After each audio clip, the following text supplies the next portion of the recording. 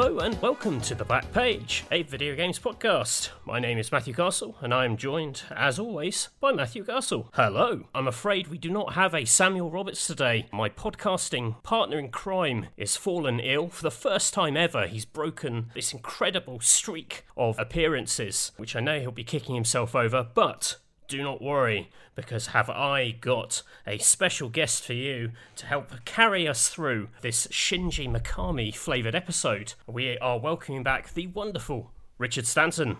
Hello. Hey Rich, how you doing? Pretty good. I mean, I'm a bit tuckered out after kidnapping Sam earlier, but more or less recovered now. Oh, I see. This is all a ploy just to get some alone time with me. I just thought I'd, add a little extra bit onto your back page lore. Oh god, that already heaving, wheezing massive lore doesn't need any more bullshit. But curious to see how this episode goes. Absolutely certain it's going to be wonderful because Rich, you are always brilliant on this podcast. But I am quite nervous about people realising how much heavy lifting Samuel does, how impeccable his planning is, and how chaotic I am without said plan and without as much prep. So yeah, let's see how it goes. I mean, if it'd make you feel better, I could kind of do a Sam impression. Hello and welcome to the Back Page Pod. That was terrible, actually. That's I mean, it was bad, but That sounded like one of the guys from Last of the Summer Wine. That had sort of like an elderly Yorkshireman energy. All right. Why, hello there. Welcome to Back Page Pod. Yeah. All right. Let's just forget that ever happened. Let's forget that nonsense and get to the matter at hand. We're talking today about Shinji Mikami, and this is the Shinji Mikami Hall of Fame. I know Sam will be kicking himself that he can't appear on this. This is a very special developer to this podcast. We love his games. We love what he stands for. He has been involved with or adjacent to so many of our favourite games that repeatedly come up on this podcast. But we have in Rich a similar Shinji Mikami fanatic, so I'm confident that we can have a pretty good stab at this. Yeah, I kind of feel like I should have his poster on my wall or something. I don't, to be clear, but he's definitely one of my favourite designers of all time. Someone who I'd say, if you're interested in games, it's impossible to ignore. Like, even if he's not your favourite, he's had such an outsized influence with his titles. And a fair amount of longevity as well. He's been making games for over 3 decades, I would say, in that time. A ton of classic titles, some slightly off-the-wall stuff as well. But I do think there's certain commonalities when he really hits his stride that his games have. They're always exciting. They're always brash. As he kind of becomes more, I guess, accomplished, you'd say, he starts playing around with control systems more. He's always had an instinct to experiment, and I think he's never lost that. But, we'll come to this when we go through the games themselves and the specifics. Absolutely. I wanted to kick off, though, Rich, as we always do. We like to have a little bit of preamble. God, this is so fucking unnatural, me hosting this. I'm going to leave all this in, because I know the listeners will get a kick out of hearing me absolutely biffing my way through this. Sam is such a pro. Hosting is an entirely different skill set. You're doing very, very well, Matthew. But Rich, how's it going? What's been going on with you? I haven't been playing much in the way of new games recently, apart from, conveniently enough, the Resident Evil 4 remake. I have been playing a lot of Counter-Strike 2, because I got in the beta for that. Oh, right. Yeah, I'm not very good at Counter-Strike. I've just played an absolute shitload of it. Although the thing I really liked about what Valve did with that beta, I know you're not a Counter-Strike guy, so you might not have seen this, but if you've played a certain amount, you've got a chance of getting selected for the beta. I think it's 3 or 4% of the player base at the moment. The only exception is if you've been banned previously for griefing or cheating, then Valve's just nah. Oh, really? Yeah. It's just you don't get Counter-Strike 2. Tough luck. And that's not you. You've never crossed that line. I play hard but fair to win, Matthew. No, never had anything like that. I did worry whether there was a time in my life where my internet was just absolutely awful, but all I wanted to do was play Counter-Strike. Right. And I dropped out of some games then, and I got a ban. It banned me for a week or something because I dropped out of 2 or 3 competitive matches. But that's all I've ever done. Oh, that's tough. In fact, I was on the side of the law. I used to do Overwatch in it. Do you know what that is? No. So this, not to be confused with Blizzard's game, you opt into it, and what it does is it sends you a clip of somebody who's been reported for cheating, and it'll be like a machine-edited 2-minute highlight reel of their match, and and you have to watch it, and then at the end it'll say, did you think you saw any of these types of cheating, and you tick the boxes. You're you're sort of on trial by sort of a jury of your peers. Yeah, you're like the counter terrorist. Oh my god, does that make you a narc? Let's not think about it that way. It makes you, an upstanding member of the community. I haven't done it in years. That's wild. Have I told you about the time I had to do an hour-long presentation about Counter-Strike? Wow. I would have loved to have seen that. This was at EGX about 4 or 5 years ago, and it was quite chaotically organised, and I can't remember if it was Graham Smith or John T, but one of them was like, we've got a guy coming in who designed the map Dust in Counter-Strike. We need someone to host a session and interview him about this map. And this was about 2 hours before the session, so I ended up having to do that, interviewing a man about a map in a game I haven't played. I read an account of the making of that map that he'd written on his blog and just tried to reverse engineer some questions so that he would basically tell me that blog post word for word again live. I'm sure you were a total pro. Nobody in the audience even noticed. I could see it in the eyes of the audience, though, that they were like, fuck this guy, he has no idea what he's talking about. Well, I'd be like, oh man, the ramp, the legendary ramp, tell me about it. Yeah, the Counter-Strike 2 beta's limited at the moment to just Dust 2, actually. Right. Which, to be honest... Is the ramp back? I mean, it's got a ramp in the middle of the map. I'm not actually sure whether you're talking about Dust or Dust 2 at the moment. It's probably Dust 2. They're very different things.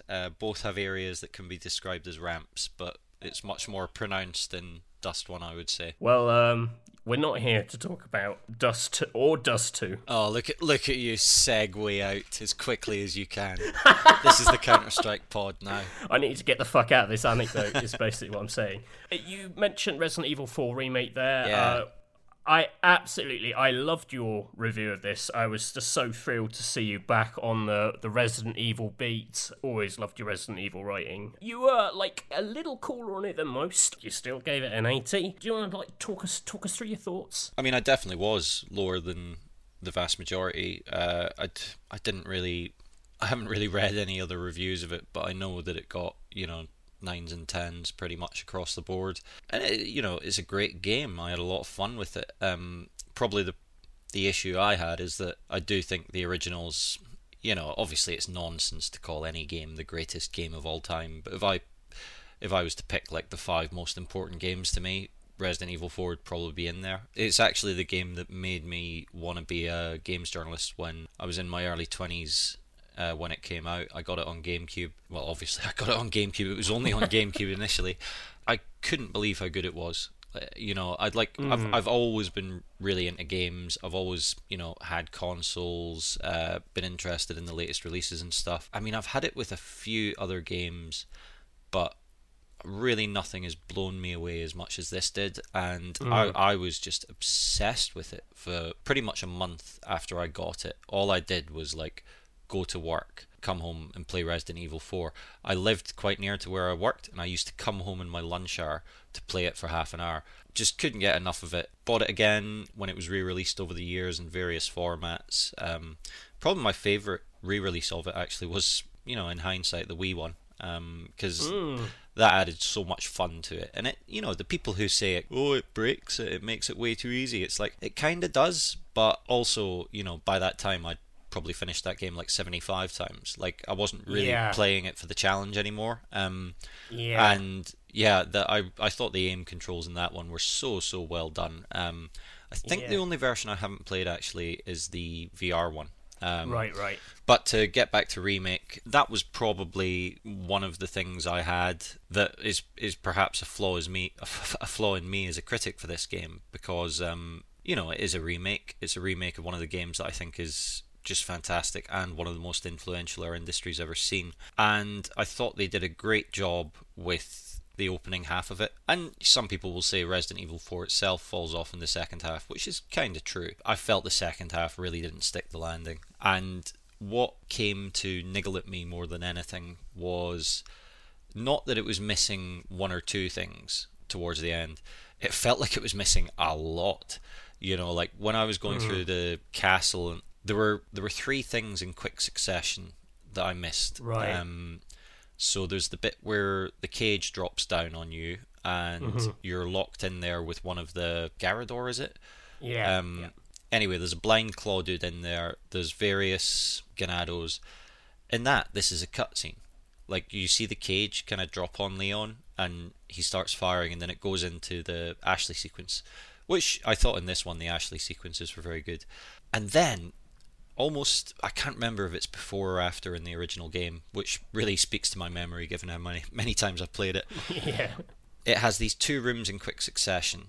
You go in the first one, there's a load of the little skittery Las Plagas, whatever they're called, the little spider-like ones that go around. And in the remake, they're real bastards. They did a real good job. Horrible.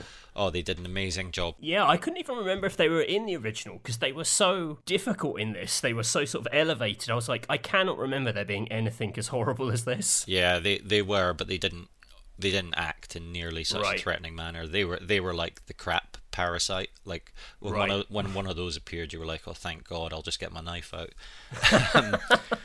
But anyway, you went into the room, there were those on the floor, and then a load of spikes on the roof, and the roof starts coming down towards you. And it's got like 4 jewels, and you shoot the jewels, and then it stops, and you go through. And then immediately afterwards, it's just like a room where a bulldozer comes through the wall with no explanation. It's got a giant spike on the front, of course, and it just chases Leon up this tunnel, and you have to, I think you can snipe the driver. Like, there's various ways to deal with it, but it's these great little quick fire, like, these sequences are like a minute long almost, but it's just like, here's an idea for you, here's something else, and it's like, it really made that castle feel like a death trap, in a way that this one felt more like a kind of long windy corridor to me with some enemies and some of the same beats, but it was missing that kind of richness of like, right, here's this challenge, oh, you got through that one, how about this next. It wasn't the one instant I missed. It was like, I feel like they cut a lot, and maybe it was for tonal reasons. Like, I think this game takes itself a lot more seriously than the original did. Yeah. And that's not a bad thing, you know, like, I think the script in many ways is an improvement, but it's also lost a lot of that just sheer schlock factor that 4, I would say it reveled in it. I think it kind of really enjoyed that kind of B-movie action horror tone. You know, and it removed U3, a boss I really liked, this giant scorpion monster you fight in cages suspended above a pit, and it's like, why is that there? Capcom's designers are like, why not? You know, like, get through the cage, Leon. And it pulls back from that stuff. And I feel that was very much a creative decision where they were like, we don't want our game to have that kind of kaleidoscopic craziness, if you like. We want it to remain a tiny bit more grounded and in keeping with the tone of the other games. Because, you know, this remake project is obviously seriously big thing now, and it's going to continue. They're going to remake the other ones, and I think they want them all somewhat tonally consistent. Yeah. And I kind of blame that for it. All of which is a long-winded way of saying I thought the last bit of remake could be a bit of a slog, and certainly some of the very last fights on the island I thought were not very imaginative at all in how they were put together. Just a big mass of guys running at you. That's not what I love about Resi 4. I definitely think the way they handle the Salazar statue is really pitiful in the remake. That joke's so good it almost bears repeating twice. I said it's a real bust. I did laugh when I saw it on my phone. I was really excited about like what that might look like in this age of graphics, and it's just like a pillar that sort of sprays fire and rotates in a room. That's such a step away. I'd almost rather they didn't have it at all. So obviously we got review guidelines for the review embargo. I was reading through them, which I generally just look at what they don't want me to mention, because some games companies, I don't know why, they'll send you these review guides that are like a walkthrough, And it's like, well, actually, I'd quite like to enjoy this game for myself. So usually I just look at the spoilers, like what should I not write about? And in there it was like, don't mention Salazar's statue, which I actually did in my review. What a fuck you to that review guide. that kind of got me excited, because I was like, well, I know not everything's in it, but the amazing bit, and we should say for listeners who haven't played the original Resident Evil 4, you're basically at the end of the giant castle sequence. You're in this huge, like, cathedral-like hall, and there's a big path with water either side of it. And as you start walking on this path, a gigantic mechanoid statue of Salazar, the little Napoleon dude, antagonist, just starts chasing you. And I think it's a QTE, isn't it? You're hammering the button, and, just this giant thing's clomping after you, and yeah, it's just another of those things that takes a minute, but like really sticks in your mind. Afterwards, you're like, wow, that one in particular really kind of stung, I thought. I also really disliked that after fighting the lake monster, I think it's called Dos Logos or something, at the end of the original game, as you've killed it and as it's sinking, your leg gets trapped by a rope. Oh, yeah. So as this giant thing sinking, like it's going to pull you down, and you have to just hack at the rope with your knife. And that's all it is, just hacking at the rope with your knife. But again, it's like, you think this fight's finished, all of a sudden 30 seconds of excitement, and then finally it's like, now you can breathe. And yeah, I think those things, like in terms of pacing, like each one individually probably isn't very much, but when you get to the end of the experience, I certainly felt there was like I felt the original game didn't leave anything on the table. Everything that team could think of went in that game. Like, everyone who shipped that game must have been like, yes, that is the best product I'm ever going to work on. And I just kind of don't get the same sense from this. Not to disrespect Capcom's current designers or anything. I just think it's like, it's a different era, and the original game probably went out to shake up the industry in a way that was never an option for this one. This one was almost kind of trammeled by its own status. Like, I don't want to be down on it though. Like, I had a good experience, a great experience with it. It's just, yeah, when you have that kind of reverence for the source material, I guess. Maybe you're always kind of on a hiding to nothing, and so's the game. It's a good jumping in point for what we're talking about this episode. Obviously, Resident Evil 4, directed by the mighty Shinji Mikami, and it feels like a series that kind of hangs over him a bit. This is certainly someone who has to like deal with reputation and the games that came before him, and has an interesting relationship with those, but we can get to that when we talk about his games. Resident Evil 4 to me is the kind of jewel in the collection, but you look across his games and he's tried his hands at so many different things. He almost seems sort of restless in his desire to move on to other genres. And did you ever watch the Archipel documentary with him?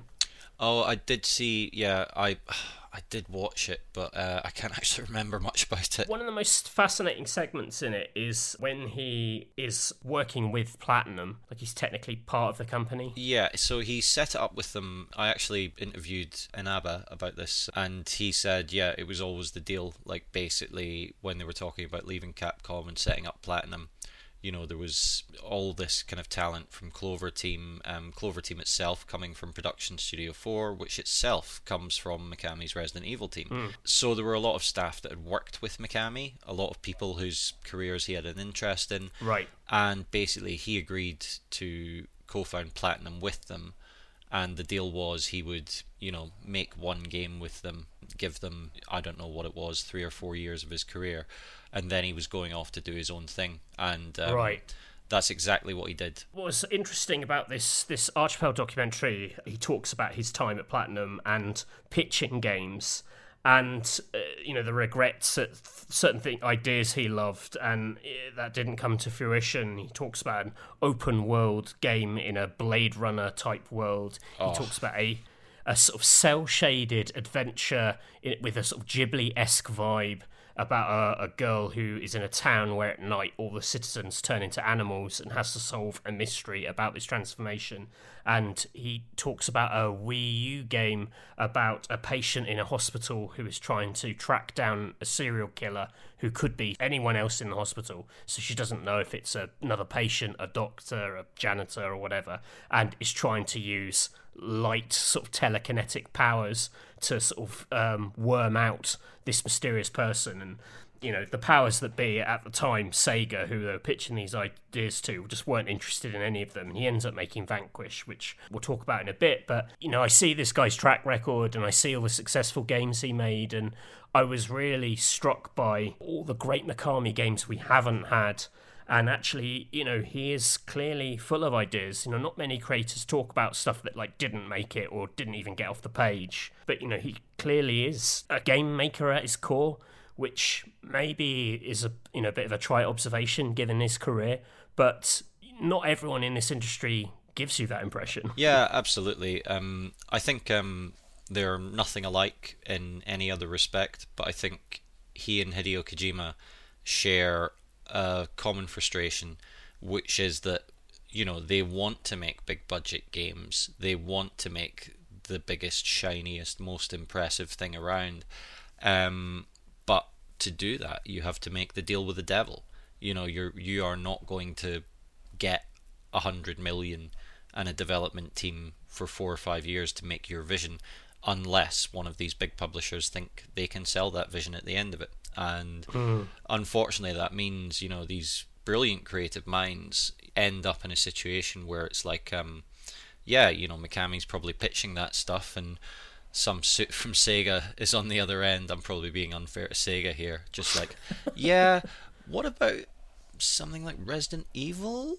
Right. It's like that must be so frustrating to have to deal with, and you don't even have the outlet of going into the kind of equivalent of indie filmmaking. I mean, you could do it. There are kind of developers who leave the big budget scene and are happier to work on the smaller projects, but Mikami's never seemed to be like that. I mean, who knows what he's going to do next? But yeah, I think that's what comes out kind of in what we're talking about when we're talking about the kind of the almost fizzing creativity of a Resident Evil 4. Like, it's such an incredibly creative game for what it is, and it's like I always remember somebody describing an Elvis Costello song, just a simple pop song, as so much better than it needed to be. Right. Like this song could have charted, and it would have still been kind of completely fine. The song is Pump It Up, by the way. But it's just fantastic, and that description of it being so much better than it needed to be kind of suits all his games. Like you can always tell he's kind of been thinking about them and thinking about them and thinking about them, and again, another comparison to Kojima, kind of like, what might a player do here? What's a player going to do if I give them this tool? What will they do with it in this context? And so on. So I do think it kind of, like, that aspect of his character gets expressed in the games he's allowed to make. But I can only imagine, the frustration of being a guy like that. And yeah, unfortunately, like, only certain stuff is gonna get greenlit. And it's like, I'm not even picking on Sega particularly. Like, look at Capcom. They had him making. He made Resident Evil. It was such a huge success, far more than they ever anticipated. And what do? They kind of stick him on Resident Evil and Resident Evil alikes for the next 6-7 years. He said that period after Resident Evil was like one of the least fulfilling of his career, because he was kind of moved off being creative, which sounds madness, doesn't it? Like, you've just had a guy deliver the biggest hit in your company's history. Well, we don't want any more games from him. He can manage the division now. I find it hard to be too upset about that, because it does lead to the arrival of other great talent. Another strand to Mikami's, you have the games he shepherds, but you also have the careers he shepherds, and he is a crucial figure in, definitely the career of Hideki Kamiya. Yeah, for sure. Again, goes on to be a really important person to both of us in the games he makes. For me personally, Shu Takumi, creator of Ace Attorney, is another disciple of Mikami, comes up under him. It's a theme of his career, and now it's John Johannes, isn't it, who did The Evil Within 2 and has just done Hi-Fi Rush. This is maybe the moment to mention Takeru Fujiwara. Basically, all you need to know is that he was the Capcom GOAT before the crew that we probably think of as the Capcom Golden Age came along. Right. Probably his best known game is Ghouls and Ghosts, but like designed a lot of the classic hardcore 80s arcade games from Capcom. his games are often like quite brutally hard, and this is a strain he keeps throughout his career with whatever he makes. He's actually still around, but this guy is. I can't remember which word Mikami used, but Mikami basically refers to this guy as his mentor.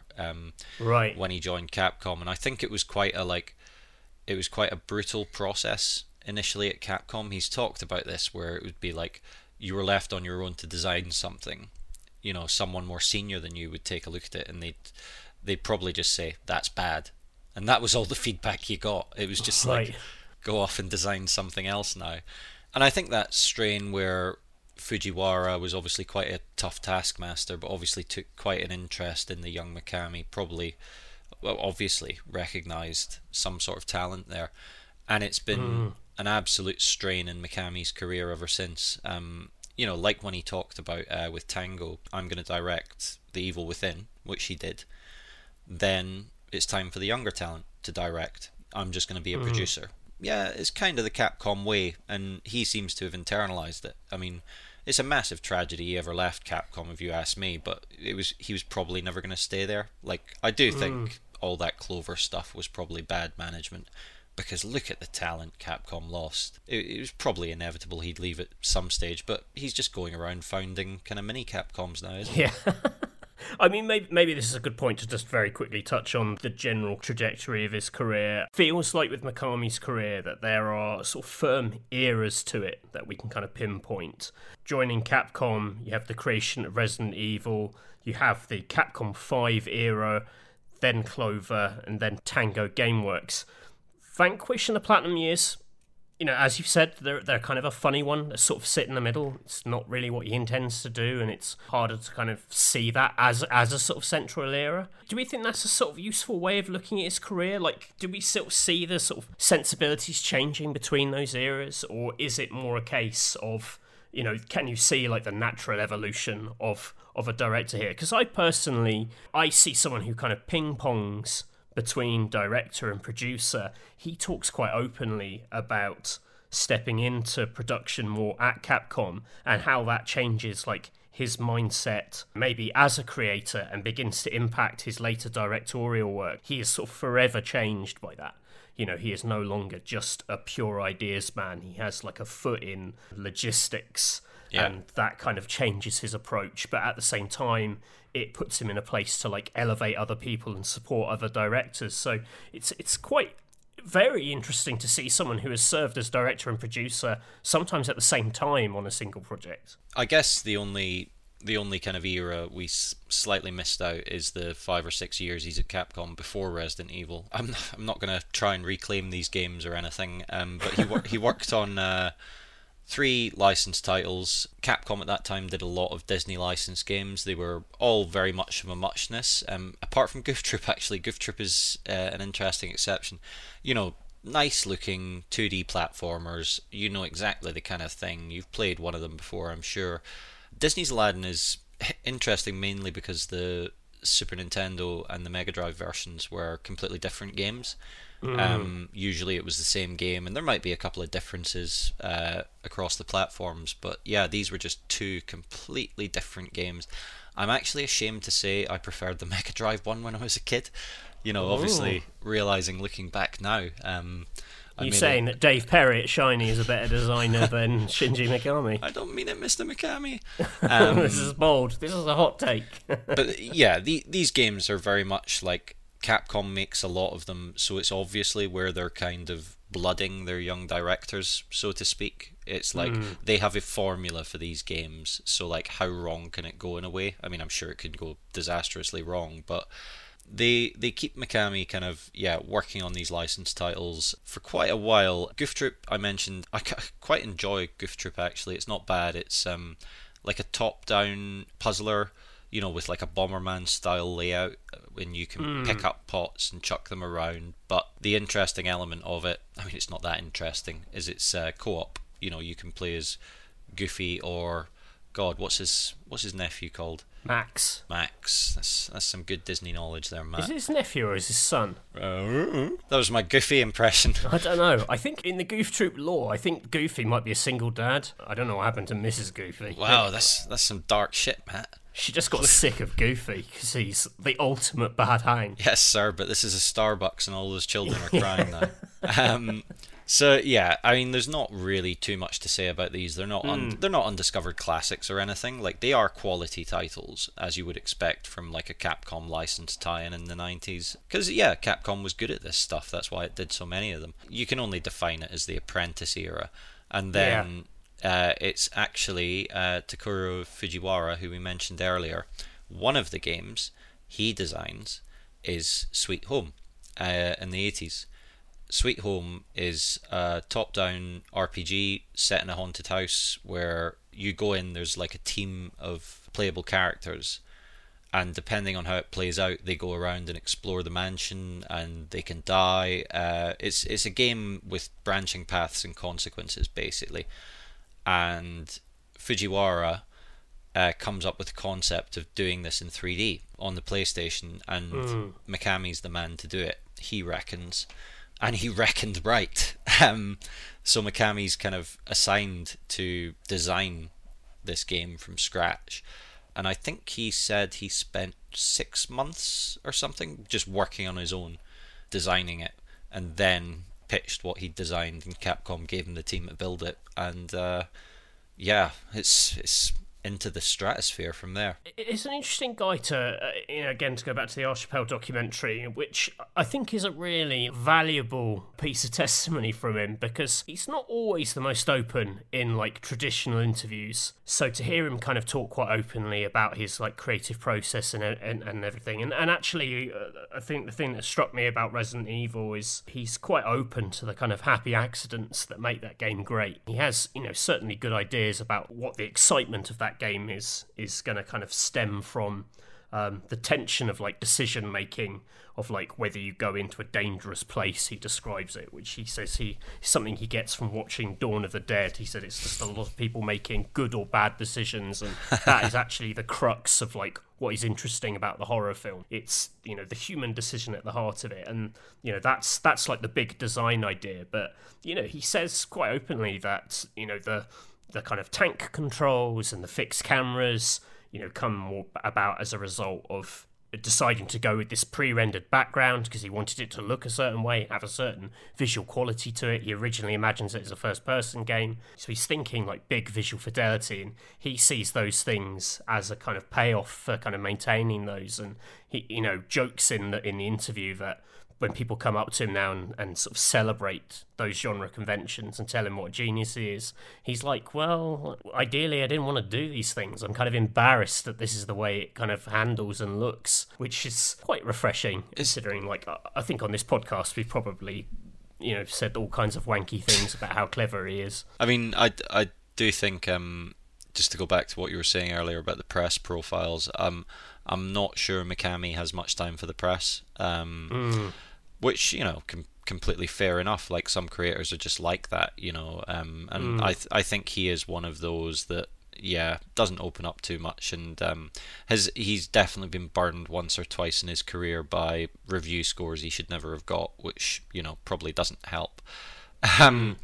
With Resident Evil, it's really interesting, that kind of trade-off, because you lose a lot when it moves away from the fixed perspectives. And, some people will just say, it's so much better having a 3D free camera. Why shouldn't I be able to look where I want? And, fair enough. Like, it's a strong argument. And obviously the industry has moved away from that fixed perspective.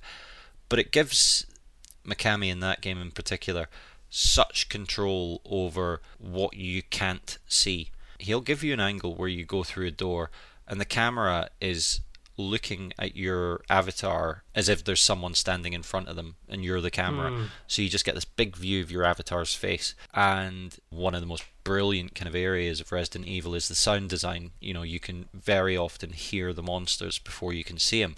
So it's this combination of like fixed perspective, do I want to move forward and get a better view, very often when I was playing this, and you have to take pity on young Rich here, I would only have been like 13 or 14.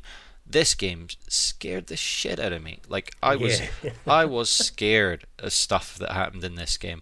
I remember when I saw the very first zombie cutscene, where you walk through and you hear the kind of, and you walk up. It's a pre-rendered thing where the zombie is, you don't know it's a zombie. It looks like someone's eating someone. You look down and it gradually turns and you see the side of the face. And then it goes back into the game.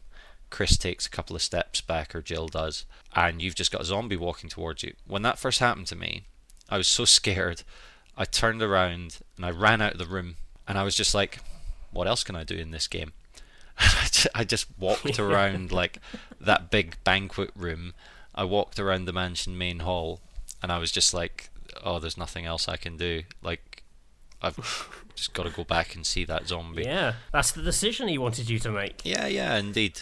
There were other moments in that game like it. I remember when it introduces the hunters, one of the terrifying things about them is they move so quickly, and they can one-shot you if you're relatively low from quite a distance. Like, they'll do this jumping attack. And I remember coming back to the mansion, the first time I ever saw a hunter. I'll never have an experience like this in a game again. You come back in through the garden. You're walking through from the mansion back door into a kind of hallway, and the camera angle shows your character at the end of the hall. You're walking towards the camera, and there's like a corridor next to them they can't see, which is where you've just come from, where the door is. So at this point, the game introduces the hunter with this first-person cutscene of something moving really fast over the path you've just taken and jumping, and you see it, like this scaly hand, reach out for the doorknob you've just come through. So you're wondering what the fuck this thing is. And I remember I just got my shotgun up. I was playing as Chris, but I had like orange health, and all I heard was this thing going, hee! And then this fucking like frog gorilla thing with giant claws jumped out of the darkness and took my head off in one swipe, and Chris's body just slumps to the ground. I mean, incredible. I remember my dad coming into my room when I was playing Resident Evil and laughing at it because the characters were wounded. He was like, look at him. But I found that terrifying when you see your character actually wounded, and when you die and it's got that horrible thing of like, you'll see the zombie begin to get down and eat your character before the kind of, before it completely fades out, like that horrible suggestion of what might happen afterwards. Yeah, that's the stuff that really kind of, thinking about it, kind of sends a frisson up my spine even now. A lot of his ideas do come down to like, at the core of it, this particular emotion is the thing I'm kind of trying to tap into, and that's definitely like at the heart of a lot of his games. I think if there is a through line, I've always found them kind of gripping in that way. We'll obviously talk about his games in more detail in a moment when we assemble our Hall of Fame, but just moving forward to where we're currently at, obviously Shinji Mikami, he's just left Tango Gameworks, which is the studio he set up about 6-7 years ago. No one knows why. I'm not going to ask you, hey Rich, why do you think? Like, no one knows what's going on here. There's no like official statements. But I am interested in, from following his career and following what he says and how he talks about his games, if you have any kind of like read on where you think he's at. You're not going to believe this, Matt. He founded Tango in 2010. So it's Jesus 13 years ago. Really? Yeah. Oh my God. But like, I think that says a lot, doesn't it? We still think of Tango as a relatively young studio, or I do, anyway. Yeah. But he's been there for 13 years. It may have just been time to move on. He always talked about that studio as being one where he would mentor and bring through young developers. I noticed at the end of it as well, there was a very nice statement from Bethesda. Like, it was no Konami Kojima situation. Right. They thanked him for being a creative leader and supportive mentor to young developers, wished them well in the future and all that jazz. And I think that's Mikami's style, other than at Capcom, where, who knows what was going on there, but like some of their great talent left under a cloud. He left Platinum on very good terms. He still seems to be very good friends with all those people. Seems to have left Tango on a high as well. And who knows, like, personally, I just hope that whatever the future holds, it holds at least one more Mikami game, because it feels like he's too young to retire. Like he sold Tango to ZeniMax, can't remember when, but like I'm sure he's not short of a bob or two.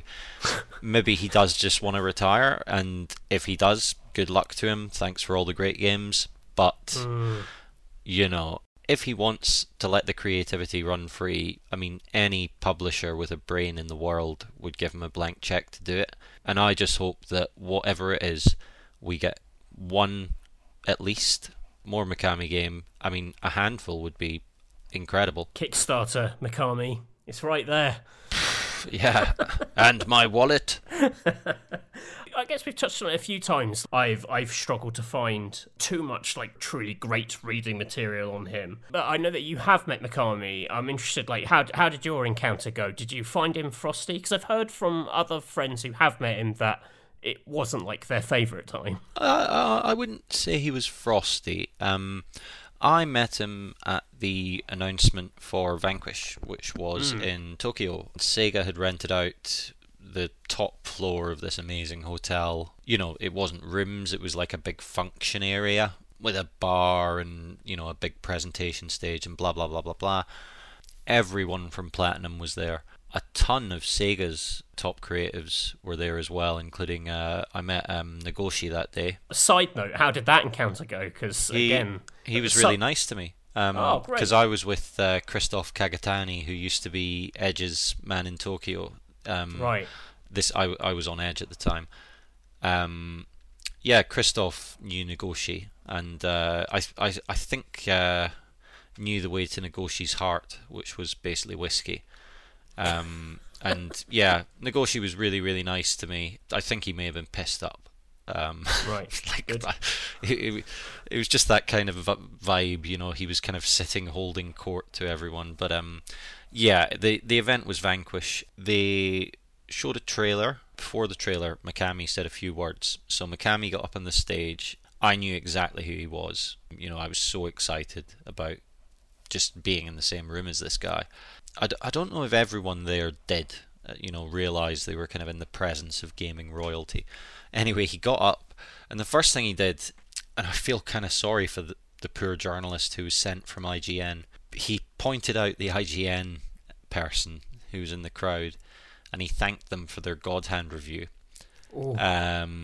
So listeners may know God Hand got like, I can't remember the score, but it was like 2 or 3, 3 out of 10 from IGN. The review said the camera doesn't work, which is like such a disgrace, because the camera is probably the best fighting game camera system ever. Really went for the game, really did a number on it, and obviously the tragic coda to the God Hand story is that no matter how good it was a big flop commercially. So yeah, he started off by thanking the IGN journalist for the God Hand review, which, as you can imagine, kind of like in a room full of journalists, you're just like, like, is he going after GameSpot next? I hear there's someone from Edge here. Oh, that'd be so good. He just unrolls a little bit of paper and it's like, here's my list of grievances. Have we got anyone from Games Master circa 1998? Yeah, so anyway, he introduces the game. They show the trailer. It's amazing. There were a couple of group interviews afterwards, because Sega had flown a ton of press, and everyone was trying to get a one-on-one with him. I didn't even get a one-on-one with him. I got like an unofficial 10 minutes. So we were doing group interviews. Some of those were a bit frosty. Like, I remember there was this pretty formidable Russian woman who was there, and she went straight in on him. Why are the enemies in your games always Russian? And I can't even remember what Mikami answered, but whatever it was, she wasn't having it, and she just basically asked him it again in a louder voice. And I was like, oh my god, she's disrespecting Shinji Mikami. And I got to speak to him, not about Vanquish, but because Edge was doing top 100 video games as a separate issue. It was something like that. Anyway, our goal was, for all the games in the top 10, we've got to get, one of the top creators on it and just have, a sidebar telling the readers, God, we used to go into a lot of effort on magazines, didn't we? Yeah. It's not like the internet, slap up anything. So I got Mikami and got to chat to him for 10 minutes about Resident Evil 4. He wasn't frosty. I would say it was clear he didn't necessarily want to be there, but I'd also really forced it. Like, I'd really forced the issue. They turned me down multiple times, but I was just like, if I don't get Mikami now, I never will. He had a baseball cap on indoors, and it was a darkened room. Yeah, but, you know, he answered all my questions. He was perfectly polite. Most interesting thing about Resi 4 was, you know, I said the really interesting element of that game is how completely changed the combat system, you know, from what was quite a slow-paced one with the older games. And he said, yeah, this is obviously through a translator. He doesn't have a Glaswegian accent. He said, yeah, actually, I was just walking about and there were like a huge number of people out, like even more than usual. And while I was in the middle of this crowd, I just had the thought, what if all these people suddenly turn on me? And he said that was it, basically. That was the idea for the combat system in Resi 4. Wow. So yeah. He's an ideas guy. Yeah. Then he gave me a green and red herb wrapped up in a piece of paper and sent me on my way. But yeah, I mean, he was perfectly pleasant. It wasn't frosty. It was, you know, a guy who's just done a big stage event, which he probably didn't enjoy. And then, you know, like, ultimately you have to say to him, he did agree to meet me. It's tough when you get to meet someone who's designed something that's so important to you. When it's something that's really important, like one of the biggies. And I think every journey probably has like one or two things where they're like, if I could get this would be, you know, that would be a big tick off the bucket list. Yeah, for sure. That insane pressure it puts on that encounter to like deliver. Yeah. I can imagine the stress of like how much you've played that game, how well you know that game, and like you got 10 minutes to like talk about something probably closer to 7 with translation. Yeah, exactly. It's kind of like which 3 of these 20 questions I have do I ask? Yeah. I mean, it's close to like if you could ask like God a question. You know, it's sort of, you know, on a level in terms of something that you could feasibly do. It's like, well, what's the one thing I could ask? It's why I kind of like almost never want to meet Miyamoto, because I just know I'd blow it. I'll tell you a good one. I did an Edge cover story on Miyamoto. Went to meet him in London in a hotel. It was Mr. Managawa. Do you remember him? Did you ever meet him? Yes, he's sort of the Nintendo of Japan PR and translator to Miyamoto, right? Yeah, really old school, like properly Hiroshi Yamauchi era Nintendo. Like the guy's just immaculately presented the entire time. Perfect English, and yeah, just a really nice guy as well. I always remember him like ordering for a table of games journalists on another occasion in Tokyo and feeling quite sorry for this man that was so clearly so far above us all, but was dutifully doing his job to basically children abroad. Yeah, so I went into the Miyamoto interview. I'd been stressing so much about it because, like, even at that age, I understood you're probably not going to meet this guy again. You know, like, this is your shot to, you know, get something interesting. And I went in, I had all my questions, I had my notebook, had about 15 pens, started the interview, and 5 minutes in, my dictaphone died. I was just like, what? And obviously those were the days where you had dedicated dictaphones. Yeah. And immediately I'm just like, oh shit. Like, how could the one thing I didn't think about, you know, my battery's running out, happen? Right. And Mr. Managawa, my hero, swings into action, and he's just like instantly summoning 2 Nintendo flunkies into the hotel room. Quickfire Japanese, he's pointing at my dictaphone. One of the flunkies grabs it and opens the back and looks at the batteries, and they're dispatched out the door. And then him and Miyamoto make small talk with me for 5 minutes. And then the flunky's going to rush back in through the door with the right kind of batteries. And wow. Yeah, and he even extended my interview time at the end. Oh, what a gent. What's small talk with Miyamoto like? He asked me what Nintendo games I've been playing recently, what I liked about them. I asked him kind of the same, and that was the one bit that was slightly disappointing because he gave me the classic Miyamoto answer. He was like, oh, I don't really play, you know, what else is out there. Which is utter nonsense. Like, it's very Bullshit. obvious from Miyamoto's games that he has a wide and deep knowledge of the competition, but he's just always pretended he hasn't for whatever reason. It's quite a good We all know shtick. he's got a platinum trophy in Assassin's Creed Black Flag. So that's his shtick. So, but yeah, when I got my chance, the nightmare almost happened, and God bless Mr. Managawa. Hallowed be his name. Miyamoto and Mikami. I think the one I'll probably never get now is Kojima. I'd love to do Kojima. Just never quite came up. Like, we had a superb guy on Edge for Metal Gear when Metal Gear 4 was happening, and I was relatively junior at the time.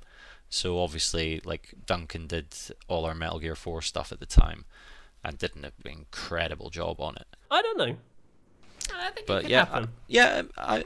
It depends. I tried to get him when Death Stranding came out on PC. Yeah. I tried to get him, but nothing doing. But yeah, we'll see. The problem is these days he doesn't have to do him. Like, I remember, I think Dan's told this story in your podcast, but I remember him telling me about the E3 he went to for Snake Eater, was it? And he just thought he was getting a demo by a Konami rep, but he went and it's just Kojima there with a game.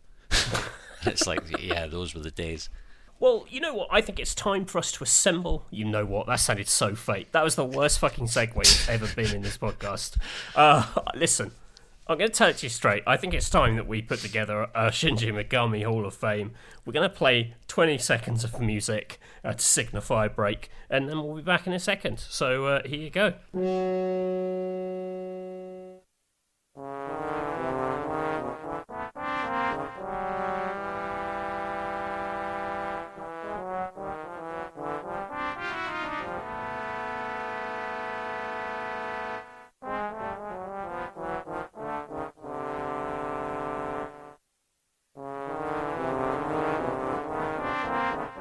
Hello and welcome back to this Samuel Roberts free episode of The Back Page with me, your host, Matthew Castle. And you can tell that I've never hosted this before because Sam would never do such a convoluted intro to part 2. This is the part of the podcast where we are going to assemble our Hall of Fame. If you've been listening to this podcast for a while, you might be familiar with the format. We did this with LucasArts games and Platinum games. We're basically going to be running through all the things Shinji Mikami directed to try and pick out 5 that we feel truly represent him. I mean, I don't know, Rich, if there's a particular characteristic you feel we should be looking for in these games. Yeah, I do think there are certain qualities that I would look for in any Hall of Fame of Mikami's games. Among my favourite things his stuff does is keep on surprising you. I would like every game on here to reflect that element of invention in some ways.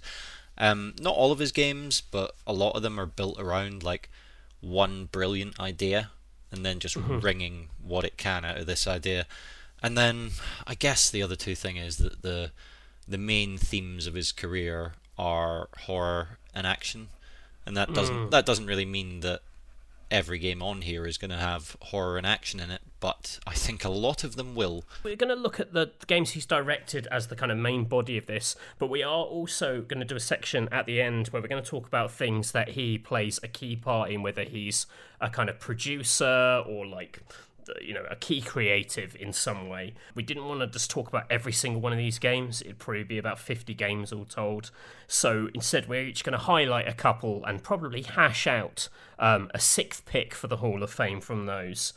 So don't worry if it feels like we're glossing over some important stuff. We're going to do this chronologically. Let's kick off with 1991's Who Framed Roger Rabbit, which is actually a perfect opportunity for me to say that during this exercise, we don't have to weigh in on all these things if we don't have any huge opinions. I haven't played Who Framed Roger Rabbit. It definitely isn't talked about with any kind of reverence that you do hear around his other license fare.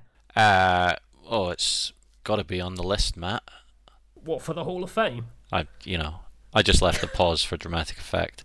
Of the games he's directed, this is the only one I've never touched. I actually briefly looked at a YouTube video on it because I felt ashamed about my lack of knowledge, and I'm sure it was perfectly acceptable fare for the time. I don't think it's really in the Hall of Fame discussion, with all due respect to Roger Rabbit. Let's skip and go to Disney's Aladdin. So as we mentioned earlier, this was the SNES version, not the shiny Mega Drive version. Literally shiny Mega Drive version. Was it made by Shiny? I think it was made by Shiny. I'll just check that out. 2D platformer based on the Disney film. Obviously a gorgeous world and a gorgeous animation style in that film for them to base their game on. I am more familiar with the Mega Drive game, which I do think is the better looking of the two. What I think this does demonstrate is a certain sort of like quality bar that he's trying to hit in his games. There's an awful lot of license fare which doesn't really register and doesn't make an impact. And while this isn't a great masterpiece, I think, it clearly shows, to Capcom at least, here is someone who, has a bit of something. Here is someone who can be trusted with these things. I think Capcom, based on interviews with other developers there, have a bit of a habit of throwing planners, which is kind of the role they give to, I think it's sort of their title for sort of game designer, basically, into these directorial roles to kind of test them. A key historic moment, if not truly representative of what he can do. Yeah, I mean, these games were pretty good, and the Aladdin ones are remembered as being among the best, with good reason. I think by this stage, visuals were reaching a stage where, like, obviously you're not getting close to the look of the Disney movie, but it looks like Aladdin from the Disney movie. Right. The Mega Drive one, by the way, was developed by the long defunct Virgin Group. You remember when Virgin made games? Right. I swear Dave Perry of Shiny Entertainment wasn't. I think he worked for Virgin Games. Right. Okay. So that's probably where our Shiny confusion is coming from. But this episode isn't about David Perry Hall of Fame, is it? I don't mean to keep making this about Samuel, but one of his other podcast superpowers is the surreptitious Wikipedia check, which he then casually drops in, which I can't do because I've got an incredibly noisy mechanical keyboard, so it'd be super obvious if I'm trying to do anything on the sly. I don't think it's going to be threatening the Hall of Fame, really, just because Mikami goes on to such a storied career, but it's worth saying that these Disney licensed games were of, I would say, a high to a very high quality at this time, and this is one of the best of them. I had the Mega Drive one when I was young. I did play this one later. As I recall, the apple throwing is more involved than the Mega Drive version. I don't know if that's just some sort of fever dream, though. I don't know. Is that sort of just sort of a Mikami bias coming through? You're like, there has to be something next level in this. Oh yeah, for sure. The apple physics. When I was playing Goof Troop, I was like, looking at it through that lens of like, look at that pot placement, very interesting. Is this an early sign of the master that would create the labyrinth of the Spencer Mansion? And of course it's just, complete post facto yes. Yeah, I'm not sure justification is the right term, but yeah, you're looking at it, knowing what that person would go on to create. Yeah. Whereas the truth in both Aladdin and Goof Troop's case, I think, is that they're good examples of a pretty common form of the time, which is the licensed game. Like these days, licensed games they're a very different thing. They operate on a different scale, whereas in those days they were really quite common, and there was a kind of formula to them. But that said, these were very good examples of them. We come to our first obvious contender. This is Resident Evil in 1996, in which we enter the Spencer Mansion, fight zombies, many scary things, discover... I sometimes feel a little false talking about this game because I come to it much later in the remake, and so it's kind of a bit of a false memory, this sort of revolutionary moment in survival horror that this is. But I know that you've already said in this podcast you did play it and were a bit more sort of familiar with it at the time. You can't overstate how much better this looked than everything else on the PlayStation at the time.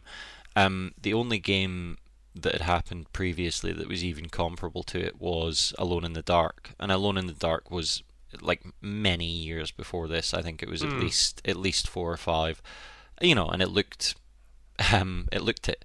The details on the textures in particular, that choice to go for the pre-rendered backdrops for visual fidelity.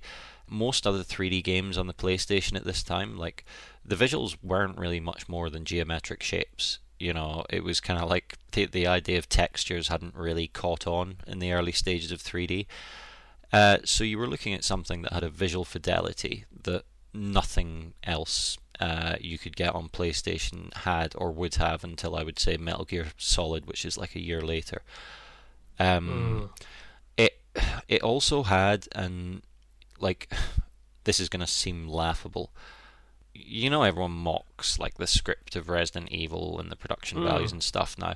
Like, it kind of was one of the first examples outside of, you know, PC CD-ROM games like Wing Commander perhaps, where it was trying to tell a story in a cinematic way, albeit ham-fistedly.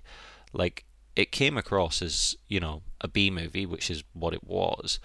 But, like, I don't know if it was necessarily much worse than the kind of stuff you'd get, you know, on Channel 4 at midnight on a Saturday. It was like... Right. Looking back now, yeah, it's hilarious. But, like, at the time, I wasn't thinking that. You know, I wasn't going around chuckling with my friends about Jill sandwich.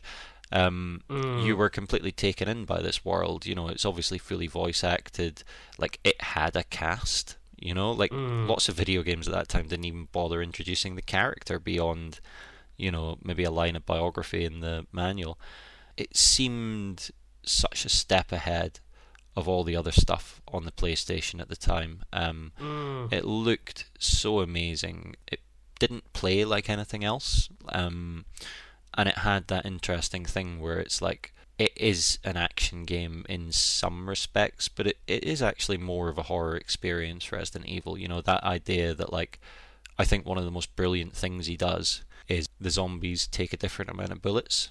So, like, the standard zombie, I think the minimum they'll go down in is 3 bullets, but they can take up to 6.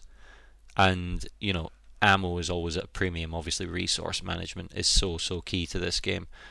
And just elements like that had never kind of... I mean, I'm sure other games had tried stuff like this before, but I'd never seen so many of these kind of clever ideas put together in one kind of package that just looked so much better, played so much better, and actually felt like something that was a journey. I was blown away by it. I didn't play it at the time, but reading about it in magazines and just seeing pictures of it, you know, it creates this world that you instantly buy into. You know, you knew the name of the characters, you remembered the name of those characters, and I think that, you know, it just established it that this is a place where, you know, not specifically these characters, but, you know, where characters can and will exist in the future, and you'll want to return to this particular world. And I'm kind of interested about where we stand on, because there's Resident Evil and there's Resident Evil Director's Cut, and I don't really know what the deal is there. Well, we're going to come to the real problem with this Hall of Fame, which is, I mean, I think we'll probably agree that Resident Evil has to be in there, but there's Resident Evil the original, there's Resident Evil Director's Cut, and obviously we'll come back to your jumping on point. I wouldn't put Director's Cut over the original, even though at the time I thought it was a much better game. I asked for this for my birthday or my Christmas, I can't remember which. I would have been 15 at the time. Resident Evil was my favourite game on the PlayStation until Metal Gear Solid came out. When I knew there was Director's Cut in the way I wanted it, because another aspect of Mikami's games that I should have maybe mentioned with regards to the Hall of Fame, he's really interested in replayability.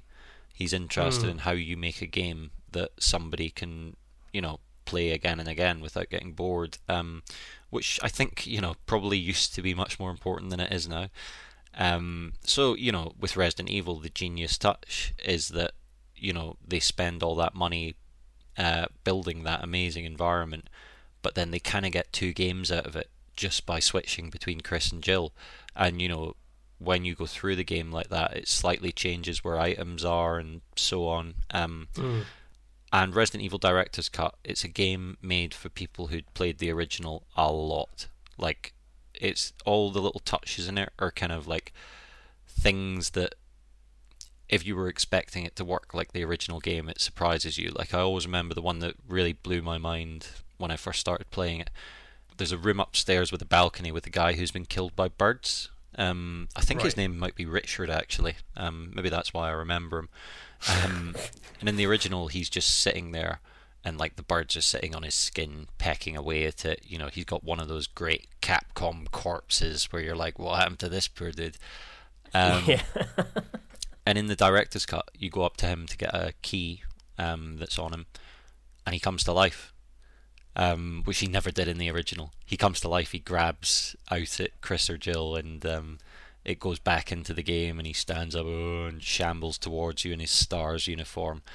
So it's full of wonderful little touches like that, where if you played the original, it's gonna surprise you again. And it also included, I can't remember what it was called, but it was like shuffle mode or something.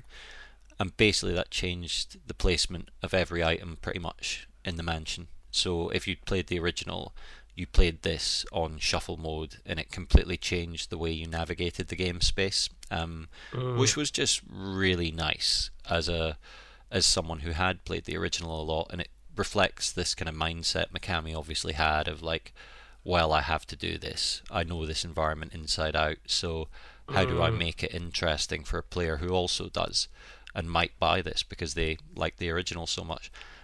So I have a lot of time for Director's Cut. I loved it when I was younger. I would have probably said it was better than the original, but now with the benefit of hindsight, it's like that original game is just so important that the minor tweaks the Director's Cut make to it, like, yeah, they're lovely and all, but I couldn't see myself choosing the Director's Cut over the original in the Hall of Fame. Like, the box just wouldn't look right. Yes, it'd be something like, oh, couldn't you find the original copy? Yeah. And you're like, yeah, okay. That's a yes for Resident Evil then. We may end up with multiple Resident Evils, who knows? Oh, I think there's at least one more. Oh, yeah, God. I mean, I forget. God, this might end up a Resident Evil list. Next up is Dino Crisis. Obviously, very much a post-Resident Evil game. I mean, simply put, it's Resident Evil with dinosaurs. It isn't, as far as I understand it, a Mikami original. I believe it starts elsewhere, hits troubled development, and kind of lands on his plate. Weirdly, Shu Takumi was a director on this at one point. Flubs it for various reasons. Is taken off it, and Mikami steps in, and which is why it's Mikami, considered a Mikami directed game. But I don't know if that means sort of how much of it is like what he truly wants to be doing, and is it more of a producer role really for him? It's got a really confusing kind of timeline behind it. A confusing energy as well, I'd say. I don't think it's up there with his great games. I think the way he talks about it is kind of like he sort of parachuted in a way to sort of fix this and tidy it up in a list which has already got Resident Evil in it, a less good version with velociraptors, and some slightly difficult puzzles courtesy of Shu Takumi. I'm not sure if it makes the cut. I remember kind of quite liking it at the time.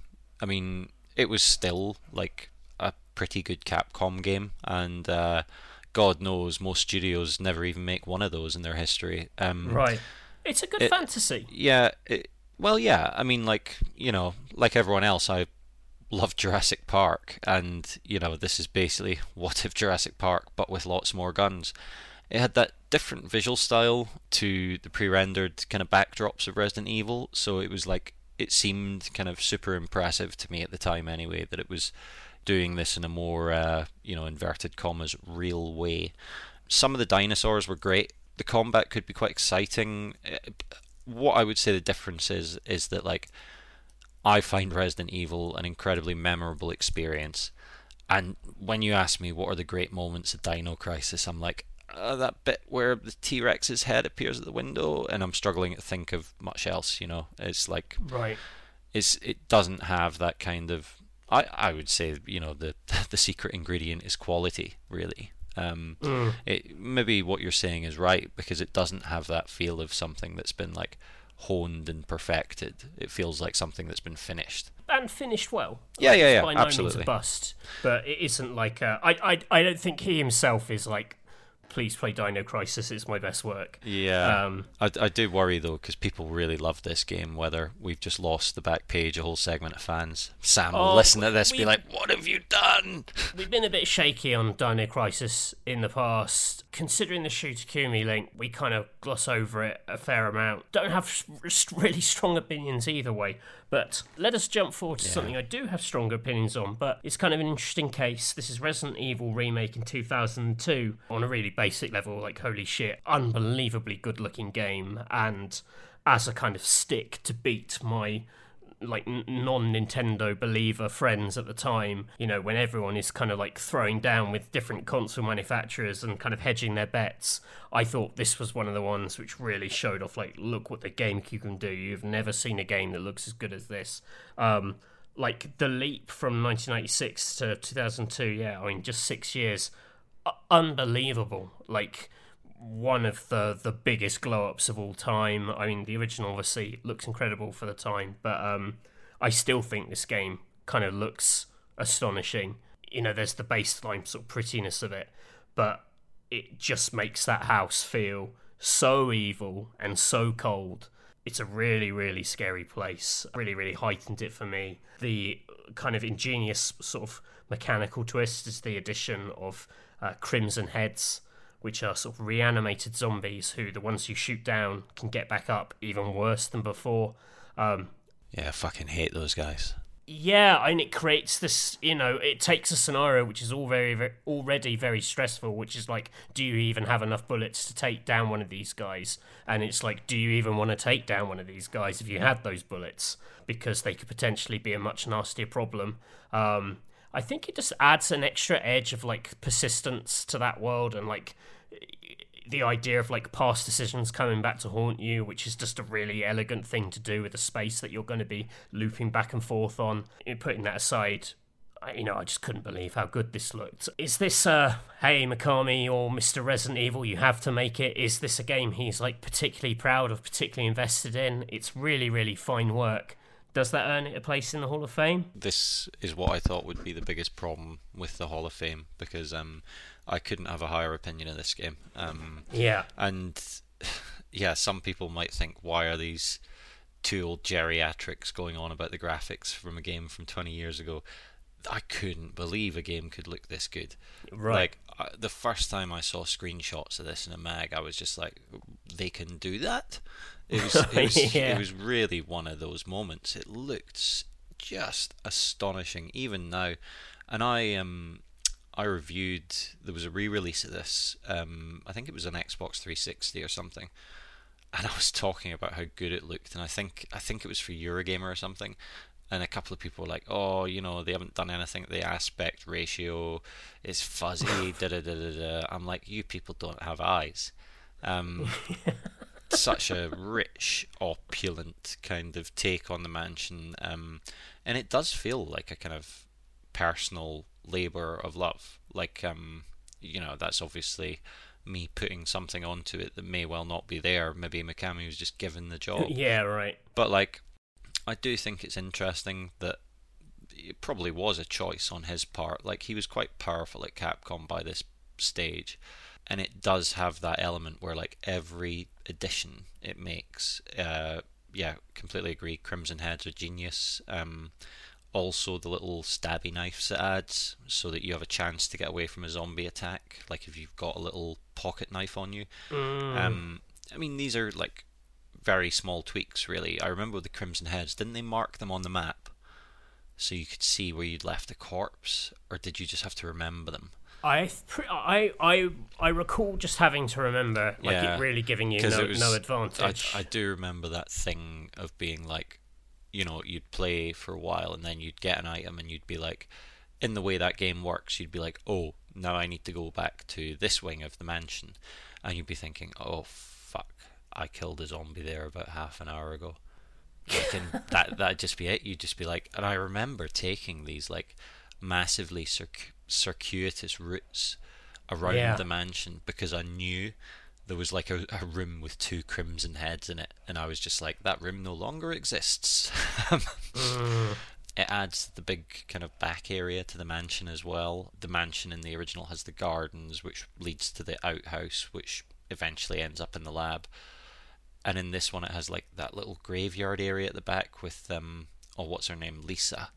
Oh yeah. Because it adds her as well, and this kind of creepy history of the Spencer family, and yeah, everything it adds improves the original game, which I really don't think is common in remakes at all. Like, this is someone who clearly understood the source. Well, of course he understands the source material intimately, but he understands what makes it work. He understands what he can add that will make it work better without making it different, if that makes sense. One thing I will say is that I once met, and you'll have to forgive me here because I don't remember the guy's name, I met the Capcom programmer who programmed the snake in the original Resident Evil. Oh yeah. I ended up sitting next to him at dinner. I wanted to sit next to him because I loved that snake, and I just wanted to talk to him about that fucking snake, and he was, sorry I'm swearing a lot, he was clearly sick of the snake. How do you bring that up over dinner? During dinner, I asked him, you know, what was, because he'd worked on every Resident Evil, this guy, and this would have been about the time of Resident Evil 6, I think they were working on at the time, so fairly advanced in the 360 era. And he said, oh, you know, the best Resident Evil we've ever made is the GameCube remake. And that was it. Like, that was Snake Man's opinion. So, I'm... It's maybe not wrong. I'm conflicted about this one. It's okay to have maybes at this point. Yeah, okay. I mean, this is like it's Oasis. It's definitely maybe. Next up, we have PN3. Not PN03, as I've been calling it all these years. I can't imagine why you'd do that, Matthew. For people who don't know it, it is an action game in which you play as one of the great forgotten Capcom heroes, Vanessa Schneider. I would say not a classic Capcom star. Very unusual shooting game built around dodging and incredibly acrobatic dodging. You can only shoot when you're standing still, so it's all about leaping and pirouetting through fire to find a pocket and then shooting into the screen. You don't really aim in the game. It's really just about sort of finding a window to fire at the enemy. So the mechanic is dodging rather than aiming in a traditional third-person shooter style. I've only played a little bit of this, to be fair. I think there's a copy kicking around Future Tower somewhere, which I managed to steal at the odd lunchtime on. I recall it being very kind of clinical by Capcom standards. Visually, now I sort of think of it almost as a bit of a Vanquish precursor. Aesthetically, I don't know how much of the team, if any, were involved beyond Mikami. It's sort of at a period of time where the rules of third-person shooters are kind of being established and people are sort of still feeling their way around it. So there is room for someone to come in with quite a wild take and go, well, maybe the key thing is dodging and darting and hiding rather than aiming and shooting in the traditional sense. I think that's kind of novel. I don't particularly like this game.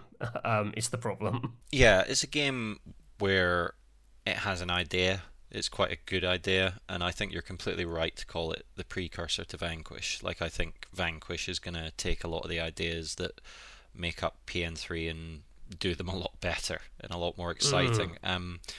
It can be, like, it always felt to me like an attempt to do one of those kind of great treasure shmups as a 3D action game. And I think, like, I get that vibe from a lot of Mikami's games. Like, this is a 3D attempt to make, you know, insert arcade format here. Okay. And a lot of the game comes from that. Like, it has this kind of, like, very austere visual style, which, if I had to guess, is probably because it's so focused on the fluidity of the action. And, you know, like, yeah, she's not one of the great Capcom characters, but, like, there are sequences of movement in PN3 that are incredible. That said, I don't quite think it hangs together. Like, I never really... I quite like this game. I thought it was like... I mean, it is original. Like, you know, there isn't really much else you can compare it to. But I don't think it quite gelled together into, like, what it maybe could have been. I think it's one of those games where you, like, see what it's going for, and there was definitely a good idea there. But yeah, frankly, I think he returns to these ideas with much greater success later. And yeah, it's a swing and a miss for me, unfortunately. Relatively iconic. Like, when you see a screenshot of this game, can only really be this game. Like, it's probably a character upside down doing a weird cartwheel in the air, and you're like, well, only PN3 looks like that. Sort of fond of it as a thing I used to see in magazines. Obviously, one of the kind of Capcom 5, so there was this, like, buzz around, oh my god, these are GameCube things, only we're getting these, like, the best developers in the world are making them. But really, the main event, comes 2 years later. In 2005, we have Resident Evil 4. We talked a fair amount about this game already on this podcast. He's talked about this as being like action first. He doesn't really think about it as a horror game, which is obviously like a big shift for the series. Resident Evil has already been like changing hands. Like that's quite the odd thing, given that he kind of creates the first one. You know, the second game is directed by Hideki Kamiya. They then, you know, they're all subsequently directed by different people. He returns to it with this very different vision, wants to turn it into this action game, and comes up with this incredible over-the-shoulder shooting system. He tells a really great story. There's a Capcom filmed interview about Resident Evil, I think made for like the release of Village, where they basically got Mikami in to say some nice words. And he tells a story about Masahiro Sakurai, the creator of Smash Brothers, coming in to meet the development team when they were working on Resident Evil 4, and him just pointing at this over-the-shoulder perspective and saying, you know, that is going to be the thing now. Like, that is going to be what games are, which is kind of true.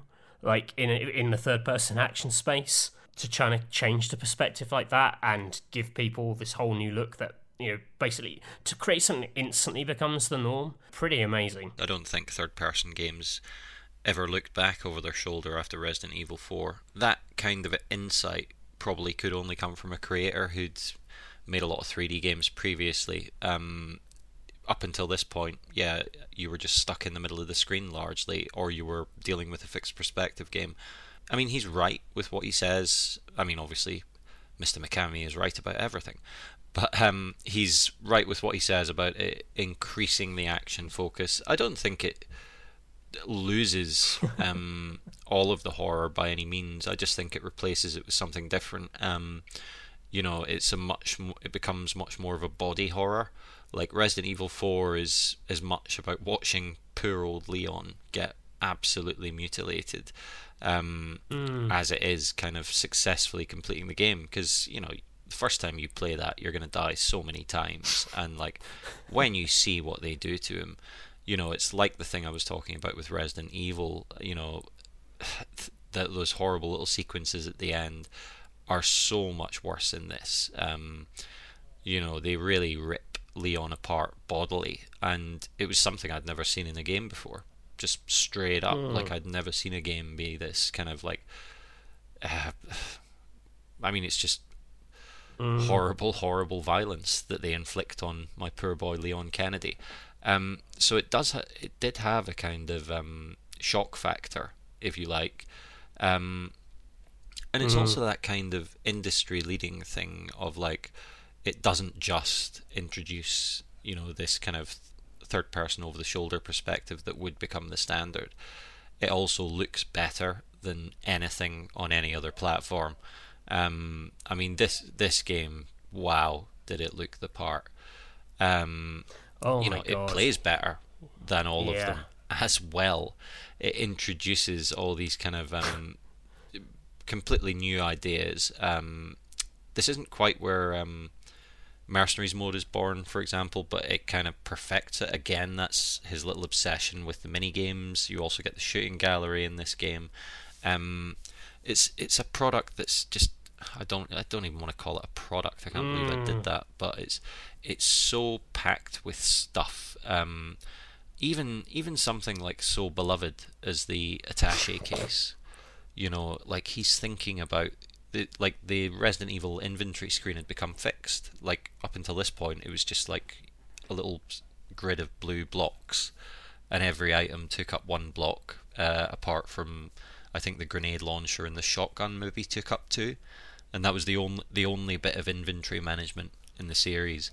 And then Mikami's like, I'll just make it Tetris. You know, why not? And it's so satisfying when you get into it, like the amount of time you spend in that, and it's so incidental to the game. Again, it's one of those things where like it's so much better than it needs to be in every single area. I remember looking at you ever seen the Hooked Man footage of this, the cancelled version? Like, I followed the kind of development of this game in magazines way back when. Like, I remember iterations which had ghosts. Is that the same thing as the Hooked Man? But it is, yeah. The what ifs with this game are kind of mad, given it's one of those games that's so good in its eventual form that it almost seems inevitable, but that so isn't the case. Yeah, there's the Hooked Man version, and then I think there's one. This might be a fever dream where they're thinking about setting it on a blimp or something. But there were at least 2 versions cancelled of this during the production. They didn't really know what to do with it. And yeah, in the end, what you get is, every single third-person game since this game owes a massive, massive debt to it. Whether you're talking about Gears of War, whether you're talking about Naughty Dog stuff, they all wear their love for Resident Evil 4 on their right shoulder. Yeah. And, frankly, third-person games are all the better for it. And that's really something.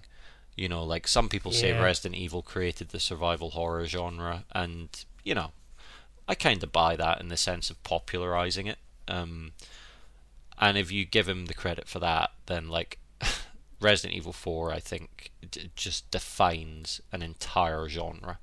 Third-person games after this. Yeah, I don't know if there is another big advance.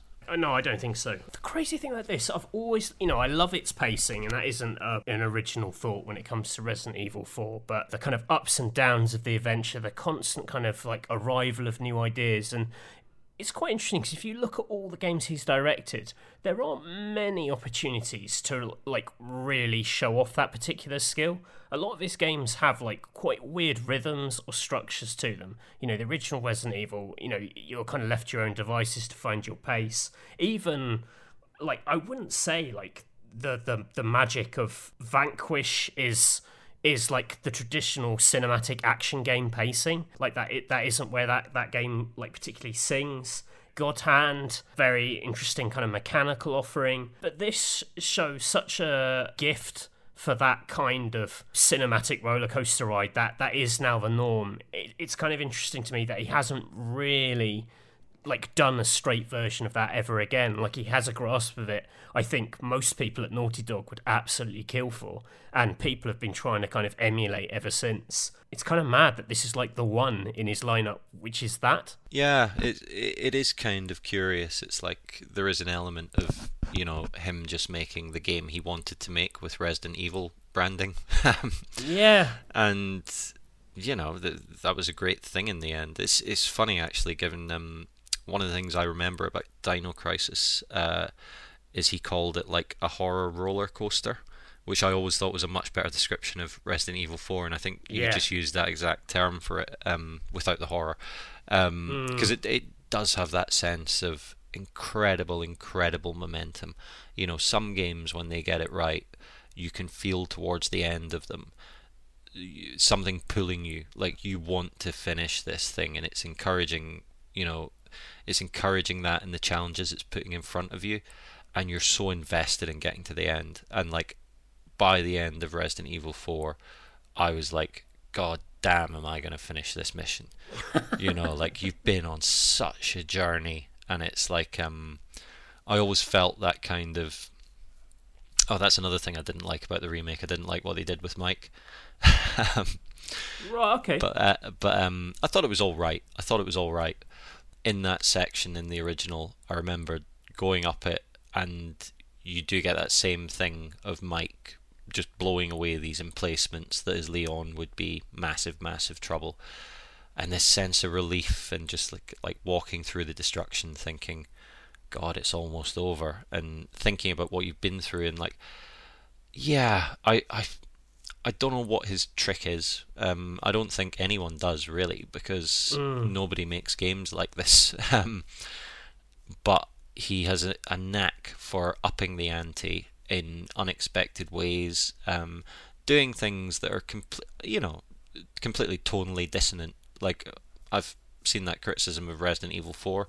I think it's a perfectly fair criticism. I also just think it's no fun. I don't particularly care about tonal dissonance in certain contexts, and I don't think he did here either.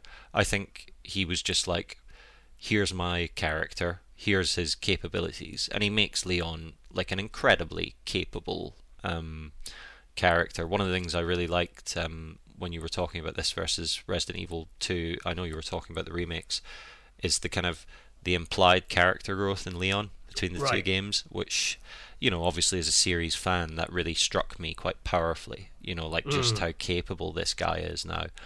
And there is that thing with Mikami where it's like, right, well, I'm going to make this guy basically able to take on an army by himself. So,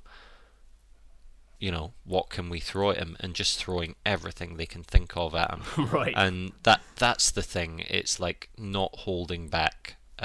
You really don't feel like they held anything back in this game at all. It's so what I'm hearing is it's a maybe.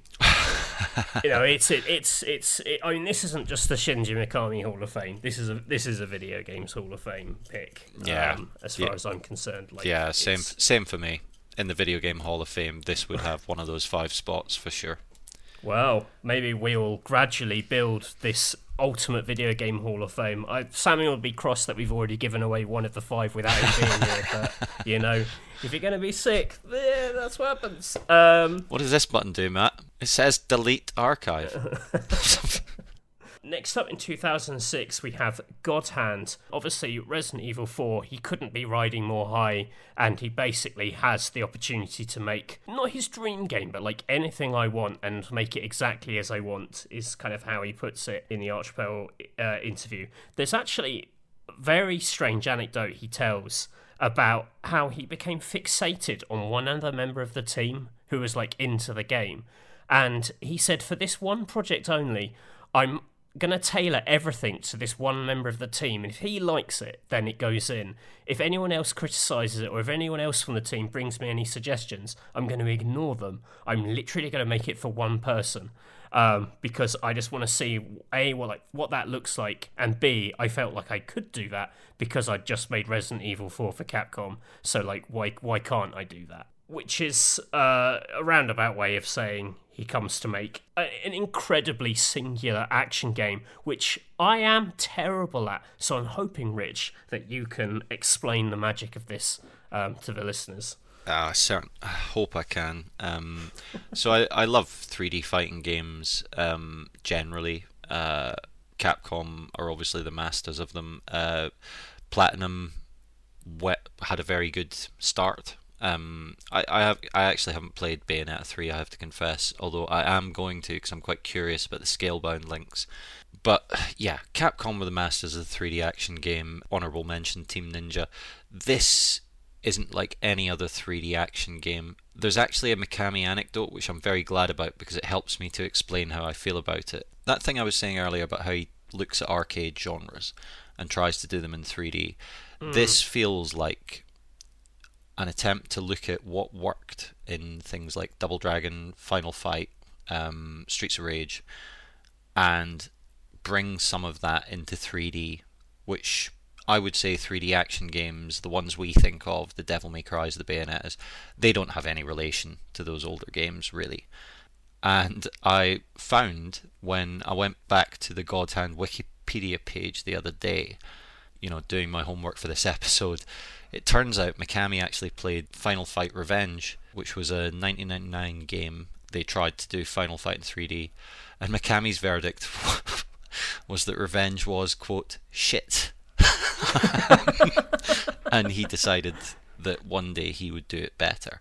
So that's kind of interesting to me that, like, it is that kind of straight a line, because it was something I'd always felt about it, that this was a game that was kind of in that Final Fight mold, trying to do what those games did, because the trick to it, and what I was talking about with the camera system being so amazing earlier, is you're obviously playing Jean, who is the possessor of the eponymous God Hand, and you kind of rotate him, and you're always fighting in a straight line ahead of you. So you're always fighting like you're surrounded, and the enemies will attack you, but you're always fighting in a straight line. Whereas, with like the more standard type of 3D action game, what they do is you have sweeping attacks, like even your sword will hit 3 enemies at once if you get the arc right, etc.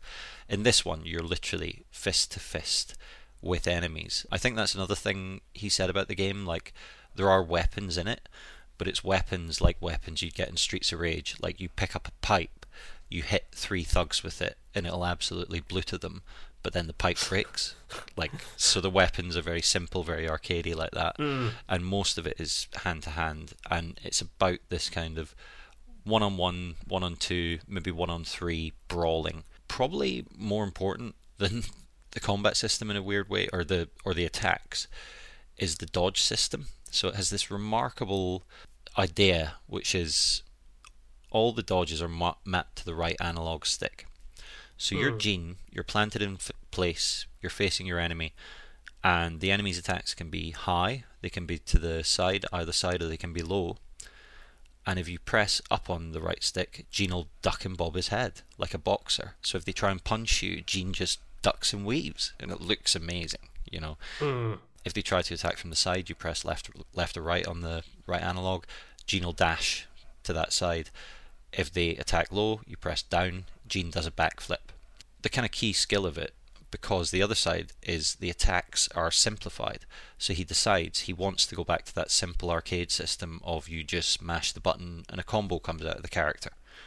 So in God Hand you acquire all the attacks, but then you go into the options menu and you set up your dream 6-hit combo, and basically you're constantly acquiring moves through the game. I don't know how many there are, but it feels like hundreds.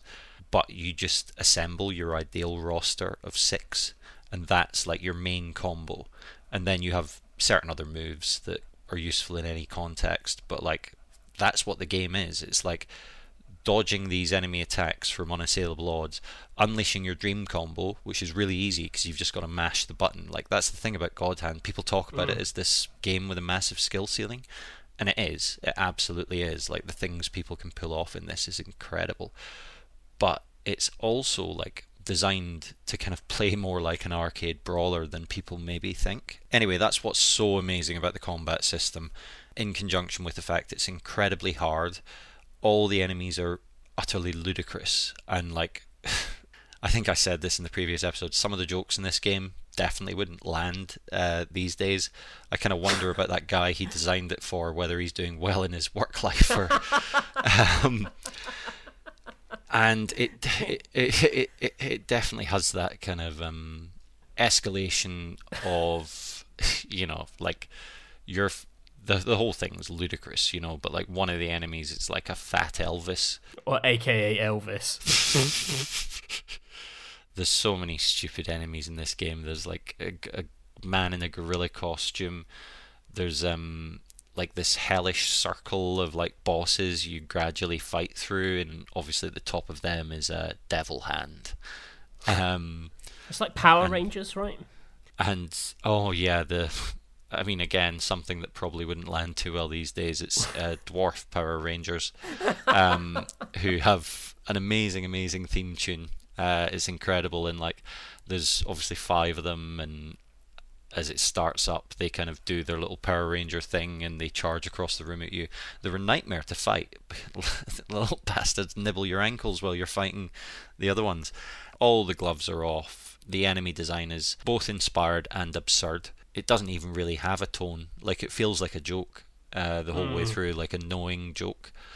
Yeah, it's just absolutely fantastic to play, crammed with jokes, just crammed with jokes. There's jokes in every corner in this game. There's hidden enemies, depending on how well you fight. And, oh, this is perhaps the most important bit of the game. It measures how you're playing, and it's got a dial. If you're fighting really well, it'll give you an A, but the enemies will improve. And you can go up, so it's like, I think like C is just normal, so it's like CBA, and then there's S, and I can't quite remember if it goes up to SS.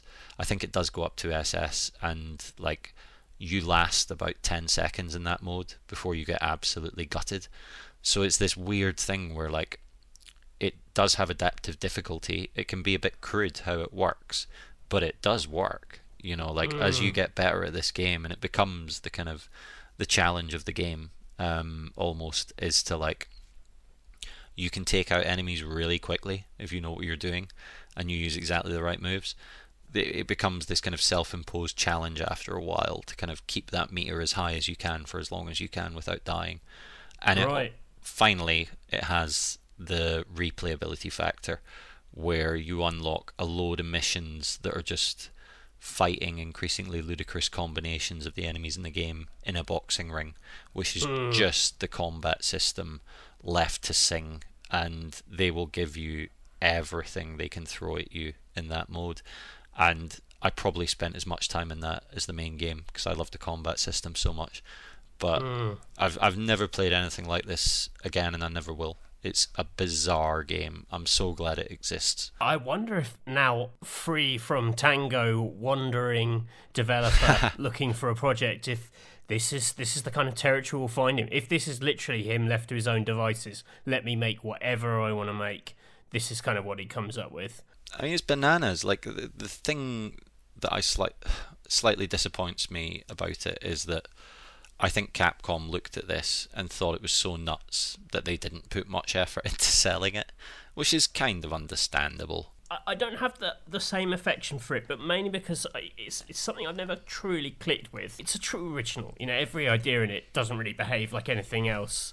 It's quite hard to get a foothold to begin with. Quite a difficult game, like, until you do kind of click with it on a basic level. Yeah. It's definitely a game I've heard people talk about in terms of, like, when you lock in on it and you have it down, you know, it's quite a transformative experience. Not quite in the same way, but, you know, people sometimes say the same things about things like, you know, Sekiro or whatever. It's like, once you've got the central idea down, you're, like, off to the races and you can, like, really enjoy it.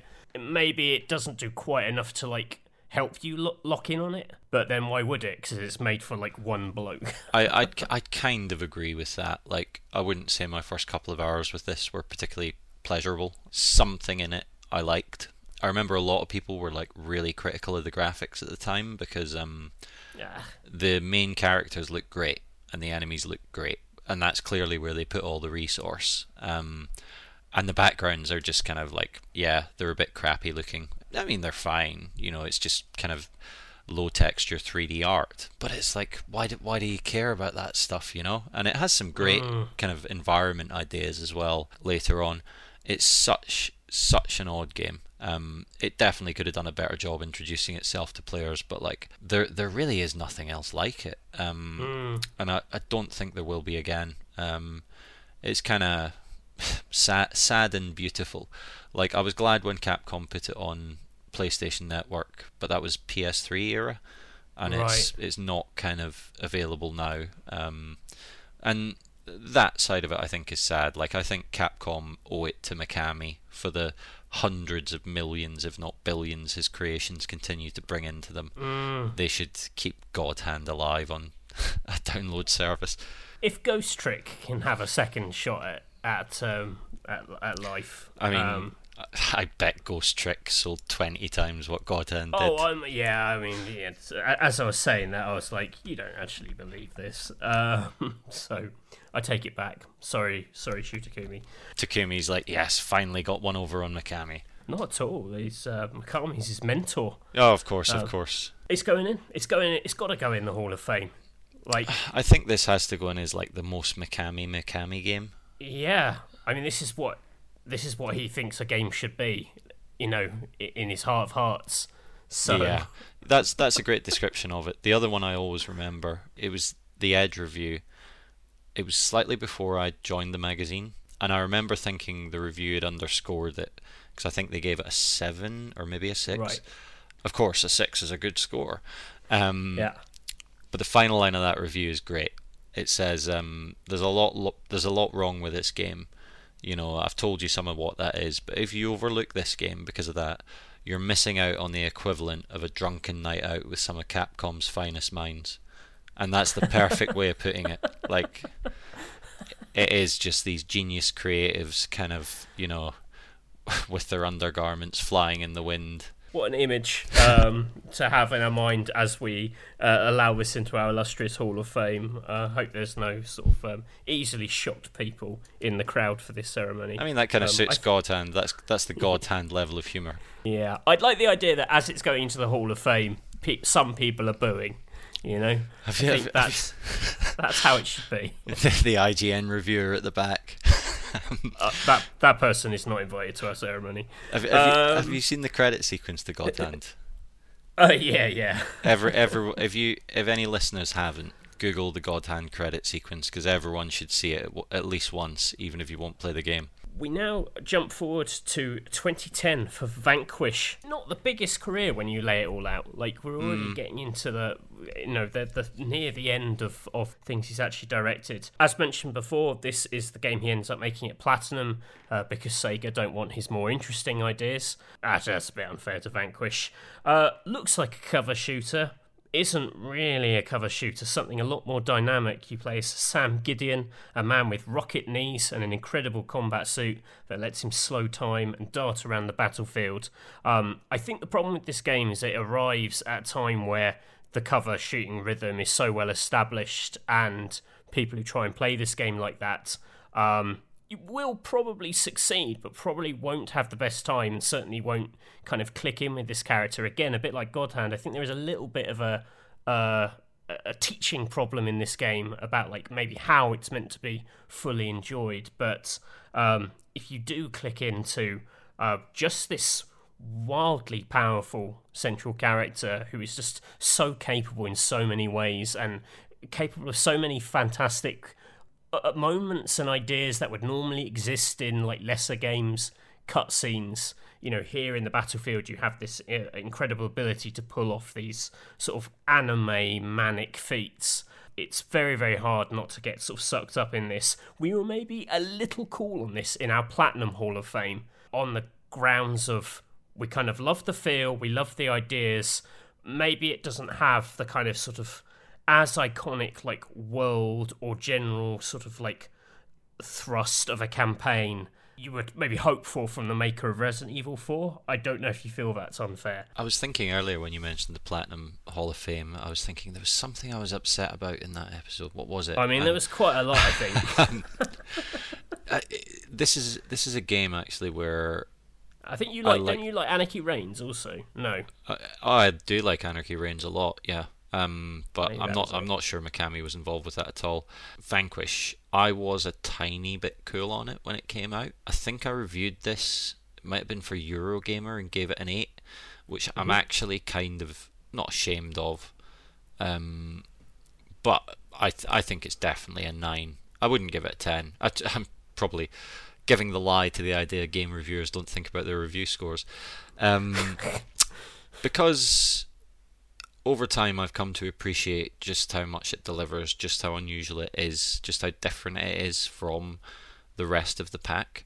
When I first played Vanquish, which would have been for the review, the first hour or so I didn't get it.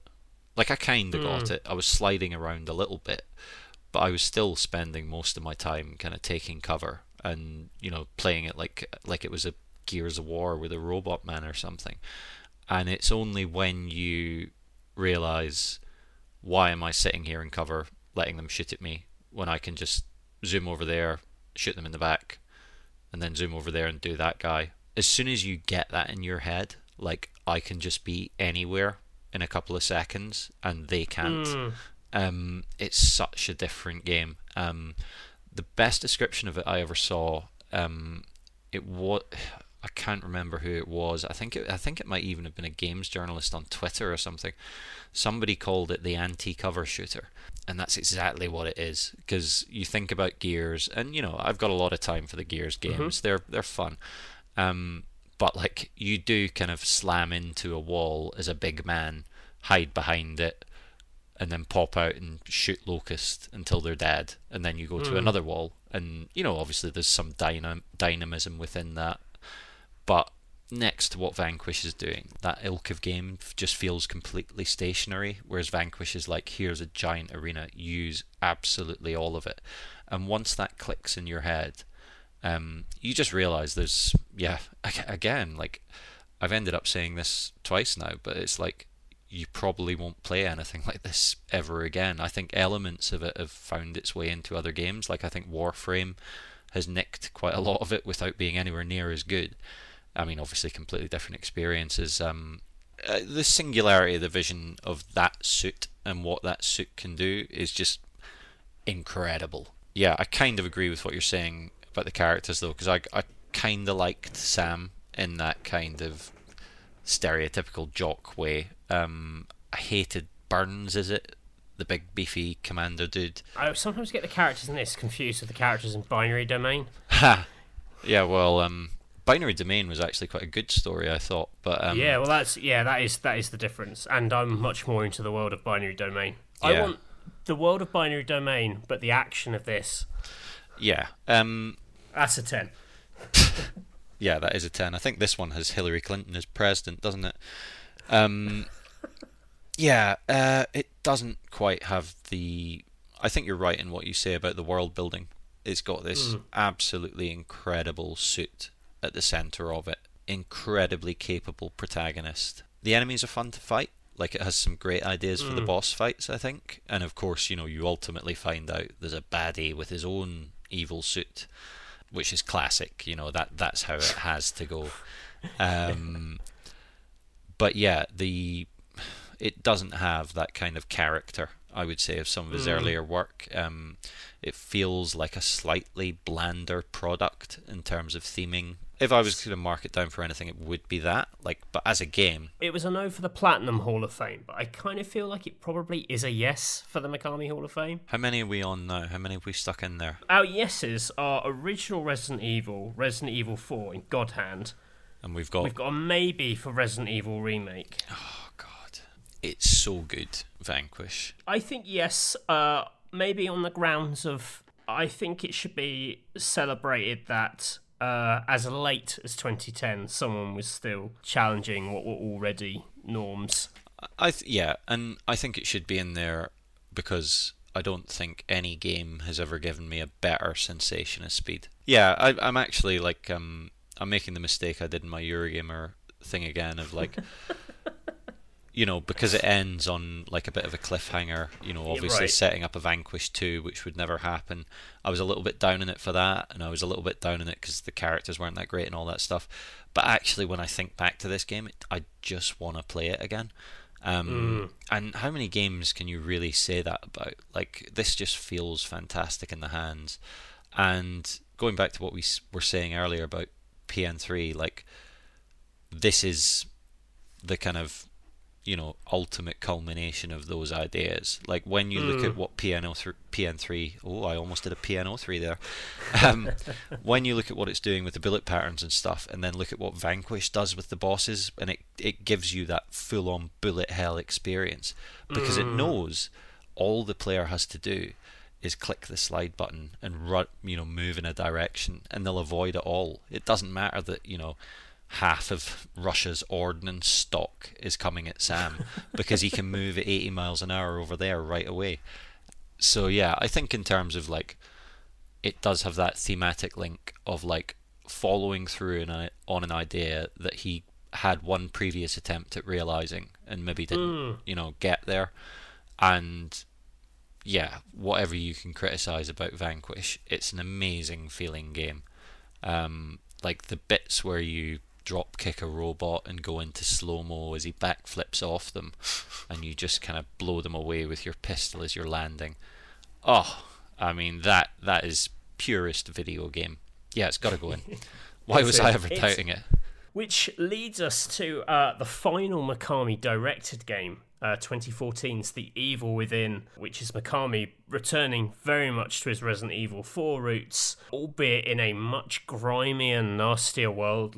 There isn't the kind of popcorn fun of Resident Evil 4. This is set inside the sort of psychological landscape inside the head of a serial killer, which gives them an opportunity to take you to some truly dire places. I'd say it's got more of a Saw aesthetic. It's unrelentingly nasty, almost a bit of Silent Hill in the mix, but still kind of paired to the over-the-shoulder kind of action intensity of Resident Evil 4. Listeners of this podcast know I'm a big fan of Evil Within. It doesn't rub shoulders quality-wise with Resident Evil 4, but it's one of the few games which has that flavour, and I just react so positively towards that. I have such affection for Resident Evil 4 that anything that's sort of even a bit like it is already in my good books. I obviously love that it plays Claire de Lune in the safe houses, which is a classic Mikami touch. Rich, Evil Within, where do you stand on this series? Because, without jumping too far ahead, or we can jump a little bit ahead, I noticed you've got Evil Within 2 down as one of your potential inclusions as a Mikami-produced game. I mean, I have the highest opinion on Earth of the Evil Within 2, probably Right. a slightly cracked opinion. I like it much, much more than... I think people generally quite like it. I really like The Evil Within 2. I think it's brilliant. Mm-hmm. Really liked The Evil Within as well. Everything you said about it is right. It does have this element to it where let's not overdo it because it's still a game about shooting things in the head. It's got more of a sense of mental horror than Resident Evil necessarily has. Obviously, this thing of the whole thing being set in a kind of mental construct of Rivik, I think is his name. Yeah. And like terrible story, this game, I think.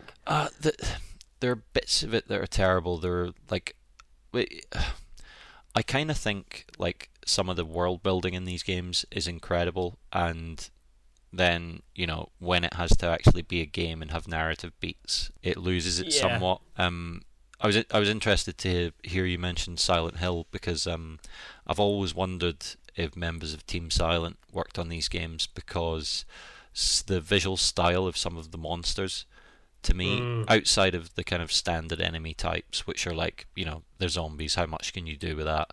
Right. God, imagine how many character designers are tasked with that every day. Outside of those, like the bosses they come up with in these games, and they do still play like Resident Evil games, but they're much more the kind of thing I'd associate with Silent Hill, and it's not afraid to give you that thing which Resident Evil kind of moved away from, of a big terrifying thing that is definitely going to kill you and you just have to get away from it. And it's kind of like, it's got that great sense for putting its protagonist in danger that feels real. I felt scared in a way that like a 3D Resident Evil game hadn't made me feel for quite a long time. Sorry, third person I meant to say, not 3D, because I think Resident Evil only recaptured that when it went back to Village, and even then only for the first half, really. It's an interesting one because I think it's like weirdly humorless, The Evil Within, by Mikami standards. Like it almost lacks his lighter touch and his like sort of gamey, sort of fun touch. Like there is some of that stuff, like the safe room area is this kind of like mental asylum kind of reception you go to, and you collect these keys which let you unlock one of like 50 lockers, and there's a little bit of a fairground vibe to which of these lockers are you going to open up, and is it going to be something amazing or is it going to be something shit behind it? And that's quite a Mikami-ish idea, but it's quite a bleak game. Apart from collecting brains in jars. There's brains in jars, but like you know what I mean. It's like a bad hang in the parlance of this podcast. Yeah, there's definitely stuff I like about it. Like story-wise, I think I like the fact that like Sebastian's like fucked up. It's very clear that he's not just a kind of guy in his mid-40s whose life has gone wrong, but like he's probably an alcoholic. He has a terrible relationship with his daughter. He's kind of conflicted about why he's kind of here at all, not here in the game world, but like still doing this job, etc. And I think he's better developed, and he feels like a more adult character than any of the Resident Evil lot. The Rivik stuff comes across as little more than the kind of cackling villain. It's a game I like a lot, but I kind of agree with everything you're saying about it. Like it doesn't have that wink that you would normally expect from Mikami, and maybe the humor wouldn't fit here. I think the only bit of humor is the nurse in the mental ward, who she says different things to you as you go back, and depending on how much you talk to her over time, she gets kind of warmer to Sebastian and says some funny stuff. But like that's not a strain of comedy. That's just like an NPC at the save bit. Does the Evil Within 1 make the Hall of Fame? I mean, the thing is, it's a good game. This got 7s when it came out, didn't it? I gave it an 8 in OXM. Yeah, I would say that's about fair. If not, like, I liked it more than most, I would say. I was saying that, a lot of his games, he never really returns to that pacing of Resident Evil 4. This is the closest he gets, I'd say. There's an idea of, like, let's change it up every 20 minutes. Here's a new mechanic, here's a new gimmick, here's a new obstacle. Yeah, and that's kind of exactly what I liked about it. Like, it felt like... It basically felt like Capcom didn't know where to go after Resi 4. Resident Evil 5 is just those mechanics again in a different setting. Resi 6 is just like, even more! It's the most more any game has ever been. Yeah, indeed. And this did feel in some ways like a kind of mechanical evolution, if nothing else, of Resident Evil 4. I do think, like, I was amazed at how great the shooting felt in this. Wow, when you fire a gun in this game, it really feels it. And like you say, that thing of, like, it's not afraid to rip you out, and I do think it uses that conceit of it being set in Ruvik's mind really nicely, because it's got the excuse to do anything. Like, it can just pull you out at any moment and say, this is happening now, and it does do that. I think the sequel may even do it more successfully, but yeah, it may not have the humour, but I think it does have that element of surprise, and it's maybe just that the tone is perhaps a bit too grim. I mean, we can put this up as a maybe as well. So we've currently got 4 yeses. We've got Resident Evil, the original, Resident Evil 4, God Hand, and Vanquish. Maybe should we talk about some of the things he's produced? I wonder if there's a case to be made for one of the games he's produced to take the 5th slot. I'm going to rattle through the few I highlighted. I just wanted to point out that Mikami does play a really, really key part in Phoenix Wright Ace Attorney. He's, like, in no way the creator of that game, but he does give Shu Takumi an opportunity. He identifies Shu Takumi as a future talent correctly, and gives him the time to just make, his dream project. A little bit like what Mikami does with God Hand, I guess. It's kind of a well done for Dino Crisis 2. Here is 6 months to make your dream game, which is a detective game, which is Ace Attorney. It would be mad to call this a Mikami game, but, I wanted to make the point. The one I think maybe is a bit more interesting is Killer 7. Which is obviously a game he produces, directed by Suda51. This is one of the Capcom 5. Everyone was very excited for it. Quite an artsy, out there game. It's a sort of on-the-rail shooter set in a very stylized, cel-shaded-ish world, where you play as a series of personalities, a family of assassins who are all kind of contained in potentially the schizophrenic mind of another assassin. Quite a baffling story. I'm not going to pretend I fully understand it. Mikami's role in it as a producer is more about, like, enabling Suda51 to get this game through Capcom's system, but he does speak about it as quite a partnership and something that he is very fond of, and enjoyed the experience so much that he later again works with Suda51 on Shadows of the Damned, which definitely isn't a Hall of Fame game. Weirdly though, Shadows of the Damned, I think, was going to be, or was meant to be, a Killer 7-esque weirdo project. Suda51 had pitched an idea based on a unfinished Kafka story. Wow. Which is actually what got Mikami on board. And he's like, yes, absolutely, use my name to, like, get this contract signed. They sign with EA, who allegedly, like, do hear this original pitch, but they basically get, like, munched up by the giant blockbuster system that is EA, and what comes out the other end is a game which you have a weapon called the Big Boner, which I don't think was in Kafka. Jesus.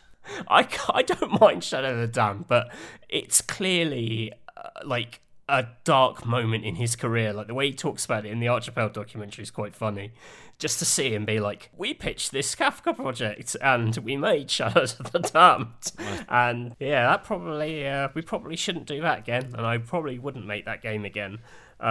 So let's not put it in. Just quickly, my favourite story about EA and how they help creatives was when I talked to David Doak, formerly of Free Radical, and they signed up Time Splitters 3 to EA. EA said, we're going to help you make this, get this game to the next level, sell millions. So they sent over some consultants to help Free Radical. And Doak says they turned up and all they had were these boards with big pictures of Vin Diesel on them. There you go. There's your game design for you. God bless them. Are you a Killer 7 guy? I like it without loving it. I know a lot of people who love it. Like, obviously the visual style, I mean, wow. It's still got that kind of incredible effect even now. I didn't think the action was great. Like, it was okay enough for me to keep on playing for a while. I think the game is completely incomprehensible, and I'm a fan of some of Suda's stuff. Generally, I like his tone, his sense of fun, the vibes of his games. Killer 7, like, some people tell me it's got the greatest story games I've ever had. I struggle to find it, so I would say it's a game I respect, but I don't love it. Which doesn't feel like Hall of Fame candidate to me. I am interested, however, to hear about your other kind of directorially adjacent projects from him. You mentioned Evil Within 2 earlier, preferring it to Evil Within 1. What's the deal with that? It's more how a couple of its bosses landed with me, and I think they were very well developed as characters. Maybe not the eventual fights against them. Like, that's always the problem with horror games. Like, ultimately, any interesting character has to turn into a giant toothy blob. It's a bit of a kind of genre problem. I thought it did an amazing job of a small open world, and I'm so sick of open worlds now. I don't think I'll ever play a Ubisoft game again. Like, I haven't played an Assassin's Creed in like 5 or 6 years, and I know they're amazing now, but my God, I'm so sick of AAA open world games. Just can't face them. But I like open worlds, so like from that perspective, it was very interesting to see a kind of survival horror game done in that kind of setting. I thought it used the conceit of pulling you in and out of the worlds quite nicely. I thought the action was just tremendous. Story really well paced. I would say it was a smoother experience than the original. Like, this is almost heresy, but like I think it does pick up a lot of the ideas of the Evil Within and do them in a kind of like, the only word I can think of is smoother, which is not really a great critical explainer of what it's doing. I do think the I believe they call it wide linear open world thing. Here's a sort of hub area, and there are like 5 things you can take at your own pace, and maybe some surprise combat encounters between those things. It's quite a nice place to kind of aim it, and I definitely will take that over like proper open worlds, apart from Zelda Tears of the Kingdom, which we're obviously excited for. Hail to the king. I think they sanded off some of the rougher edges of 1, and maybe I'm just a little bit contrarian in, I think some of the character of the Evil Within 1 that like resonates with me, it is the unabashed nastiness of it, which I think I still prefer 1, but I like your take on Evil Within 2. Yeah, I like it a lot. I think, as with almost all of these games, it slightly tails off at the end, but I think they all do. And I think one of the great tragedies of the Evil Within 2 is that boss thing I was talking about earlier, because it ends up at the end being about the problems with Sebastian and his wife, and you end up like the final encounter in it, and I'm sorry if I'm spoiling this old game for anyone. You're like walking up to your old family home, and your daughter's watching you from the window, and then your ex-wife appears, but because it's a survival horror game, she just becomes a gigantic monster, and you just blast her away with your shotgun. Like, it's kind of like, it's like as a narrative, as a moment of narrative closure, I'm not sure it's quite doing what it needs to. Yeah, that's one of those things where it's like it's trapped by the nature of what it is. I think these games rub up against that all the time. But yeah, I like this game a lot. I rate it. That's a strong case for it being a bonus inclusion, perhaps. I'm also interested about your other pick. Would you like to talk us through this? Oh yeah, so this is basically, and I think we've briefly alluded to this earlier, this is kind of the Kamiya lineage, where we've referenced various times this thing about Mikami of bringing the younger directors through, and probably the most famous example is Hideki Kamiya, and they're obviously quite close in age. I'm sure Kamiya would have had a successful career without Mikami, but the fact is Mikami seems to have taken a great interest in what Kamiya does, and encouraged them to make some absolutely fantastic games. So Mikami was producer on Resident Evil 2 first of all, which was Kamiya's directorial debut, obviously the sequel to Shinji Mikami's own game. The concept for Resi 2 is Shinji Mikami's. He thinks that because the series has done a kind of traditional horror setting with the kind of haunted house, he thinks it's more interesting to take it to a contemporary urban setting.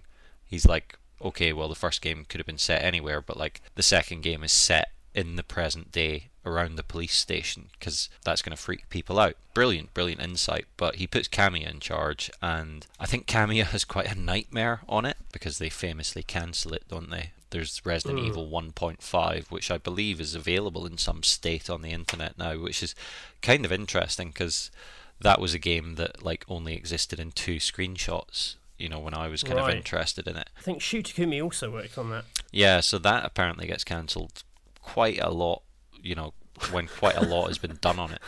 Right. Obviously, they made the right decision because Resident Evil 2 as it is fantastic. Kamiya then moves on to, I don't know if he does anything in between, but Devil May Cry starts as a prototype for Resi 4, or is it Resi 3? Yes, that's right. Resi 4, I think. They obviously get, you know, so far into it, they realise this is like, I mean, if Resident Evil 4 is action-focused, this is very action-focused. They realise it's too much for the Resident Evil series and it has to be its own thing. The most notable thing about this, I think, when you think about Mikami kind of guiding Kamiya through Kamiya's kind of first personal creation, is, you know, of a series or, you know, an aesthetic, whatever you want to call it. Have you ever seen that picture of Kamiya with his mum in the leather jacket? Yeah, that classic picture. You've got to stick that in the show notes because, like, that is the Devil May Cry aesthetic, like, right there. I think Devil May Cry is a wonderful game, and, like, you can see that's a director that's been encouraged to, like, make the game he wants. You know, you've got a chance here, do what you want with it. That's certainly how it feels to me. Like, one of the things about being a fan of Kamiya is you get this sense of what he thinks is cool. He has a real idea for what, you know, what's cool and what isn't, and whether he's wrong or he's right, I admire his confidence. And yeah, Beautiful Joe is just the end of that, where, like, still such an amazing concept, making a game built around time manipulation, but time manipulation as we understand it from VCR players or cinematic techniques like that is just genius. It's another one where Mikami produces it, Kamiya directs, and I think over that little arc of Resident Evil 2, Devil May Cry, Beautiful Joe, I mean, Kami is a, you know, as big a talent as Mikami in some ways, but this is where the guy who would go on to make Okami and Bayonetta comes from, you know. Yeah, Kami is another one where it's like the real tragedy with Scalebound is that whatever that game was, like, we're not getting it, and it was a Kamiya game. And, like, how many has he got left in him? Because I want more. It almost sounds like we're making the case that inside the Hall of Fame, which is going to be locked up so that the games are safe, we should put Hideki Kamiya himself. Yeah, I mean, that'd be interesting. It'd certainly keep him off Twitter, wouldn't it? I don't know if there's good Wi-Fi inside the Hall of Fame. Inside the I don't know if is Hall of Fame a tomb. Did I ever tell you? I gave Kamiya a bottle of whiskey once. It was when I went to Platinum to visit them for something, and he posted a picture. I didn't realise this. He posted a picture of himself with me to some Japanese social media platform, just saying, you know, meeting the foreign press. And I didn't know about this until years later when he blocked me, and I was like, why's Kamiya blocked me? Why's Kamiya blocked me?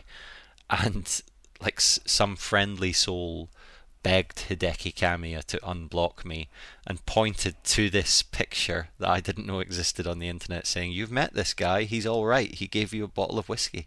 And then Kamiya unblocked me.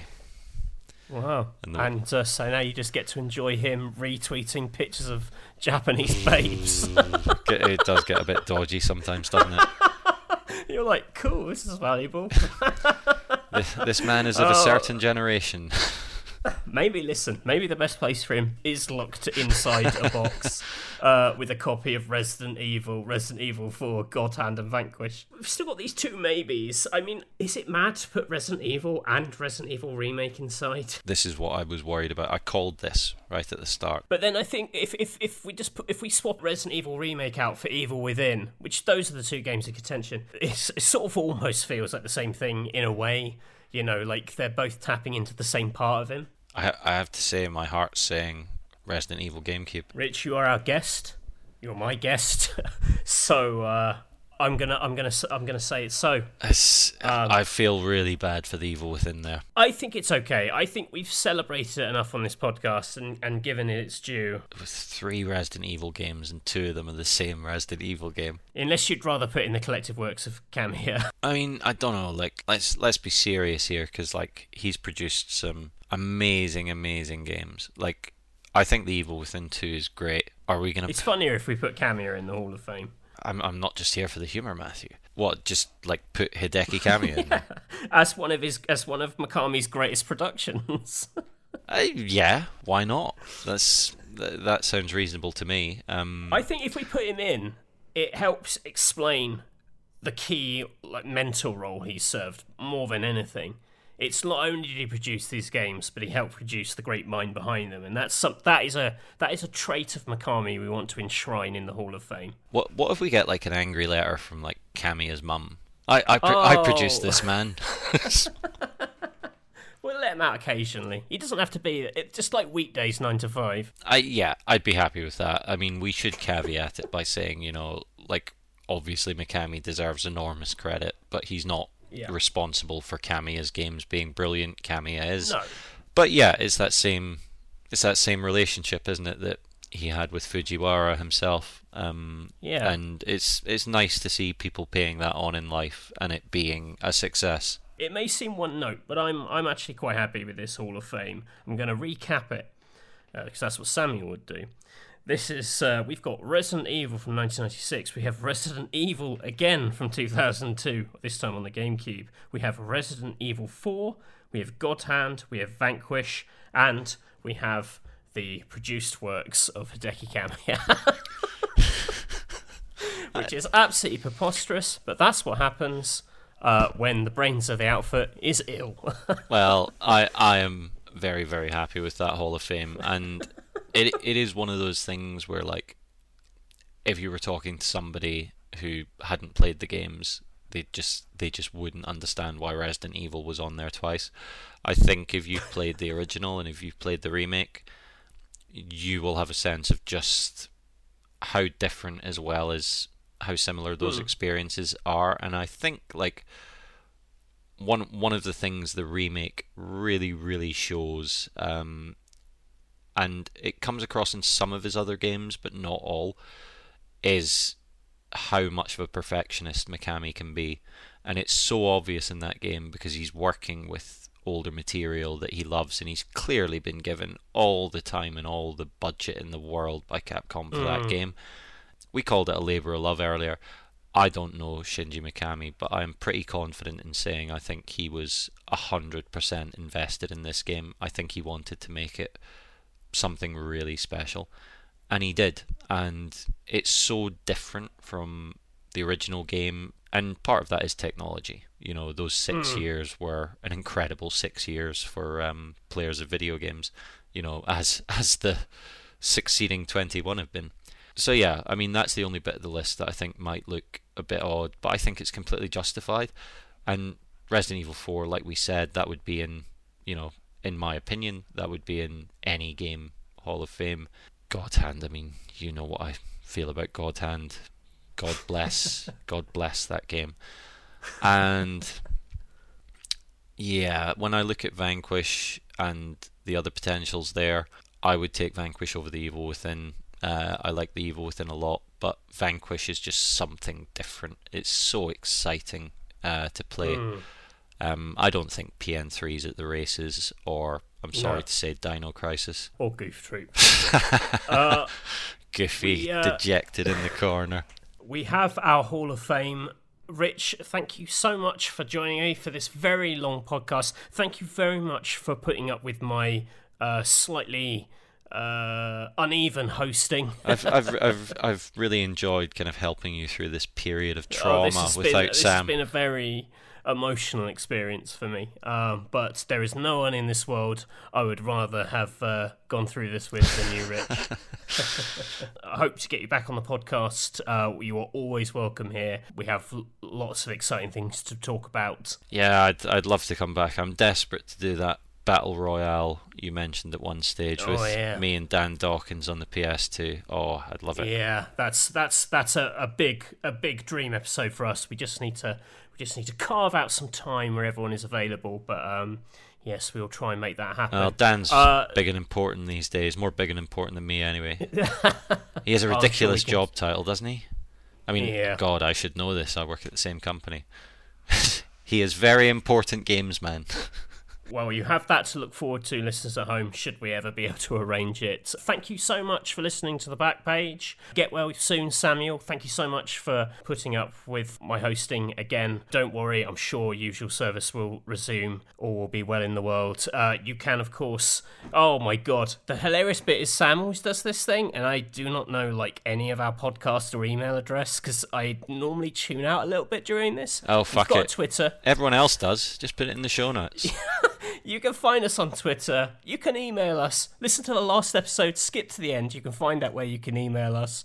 You can support us on Patreon. That is also out there on the internet. Google it. It's fantastic. We've got some great episodes. And Jesus Christ, I need to get out this episode. So I'm going to say goodbye for now. Goodbye, Rich. Thanks for coming on. Watch the God's Hand credits. You were very professional, I thought, Matthew. Night-night. Bye-bye.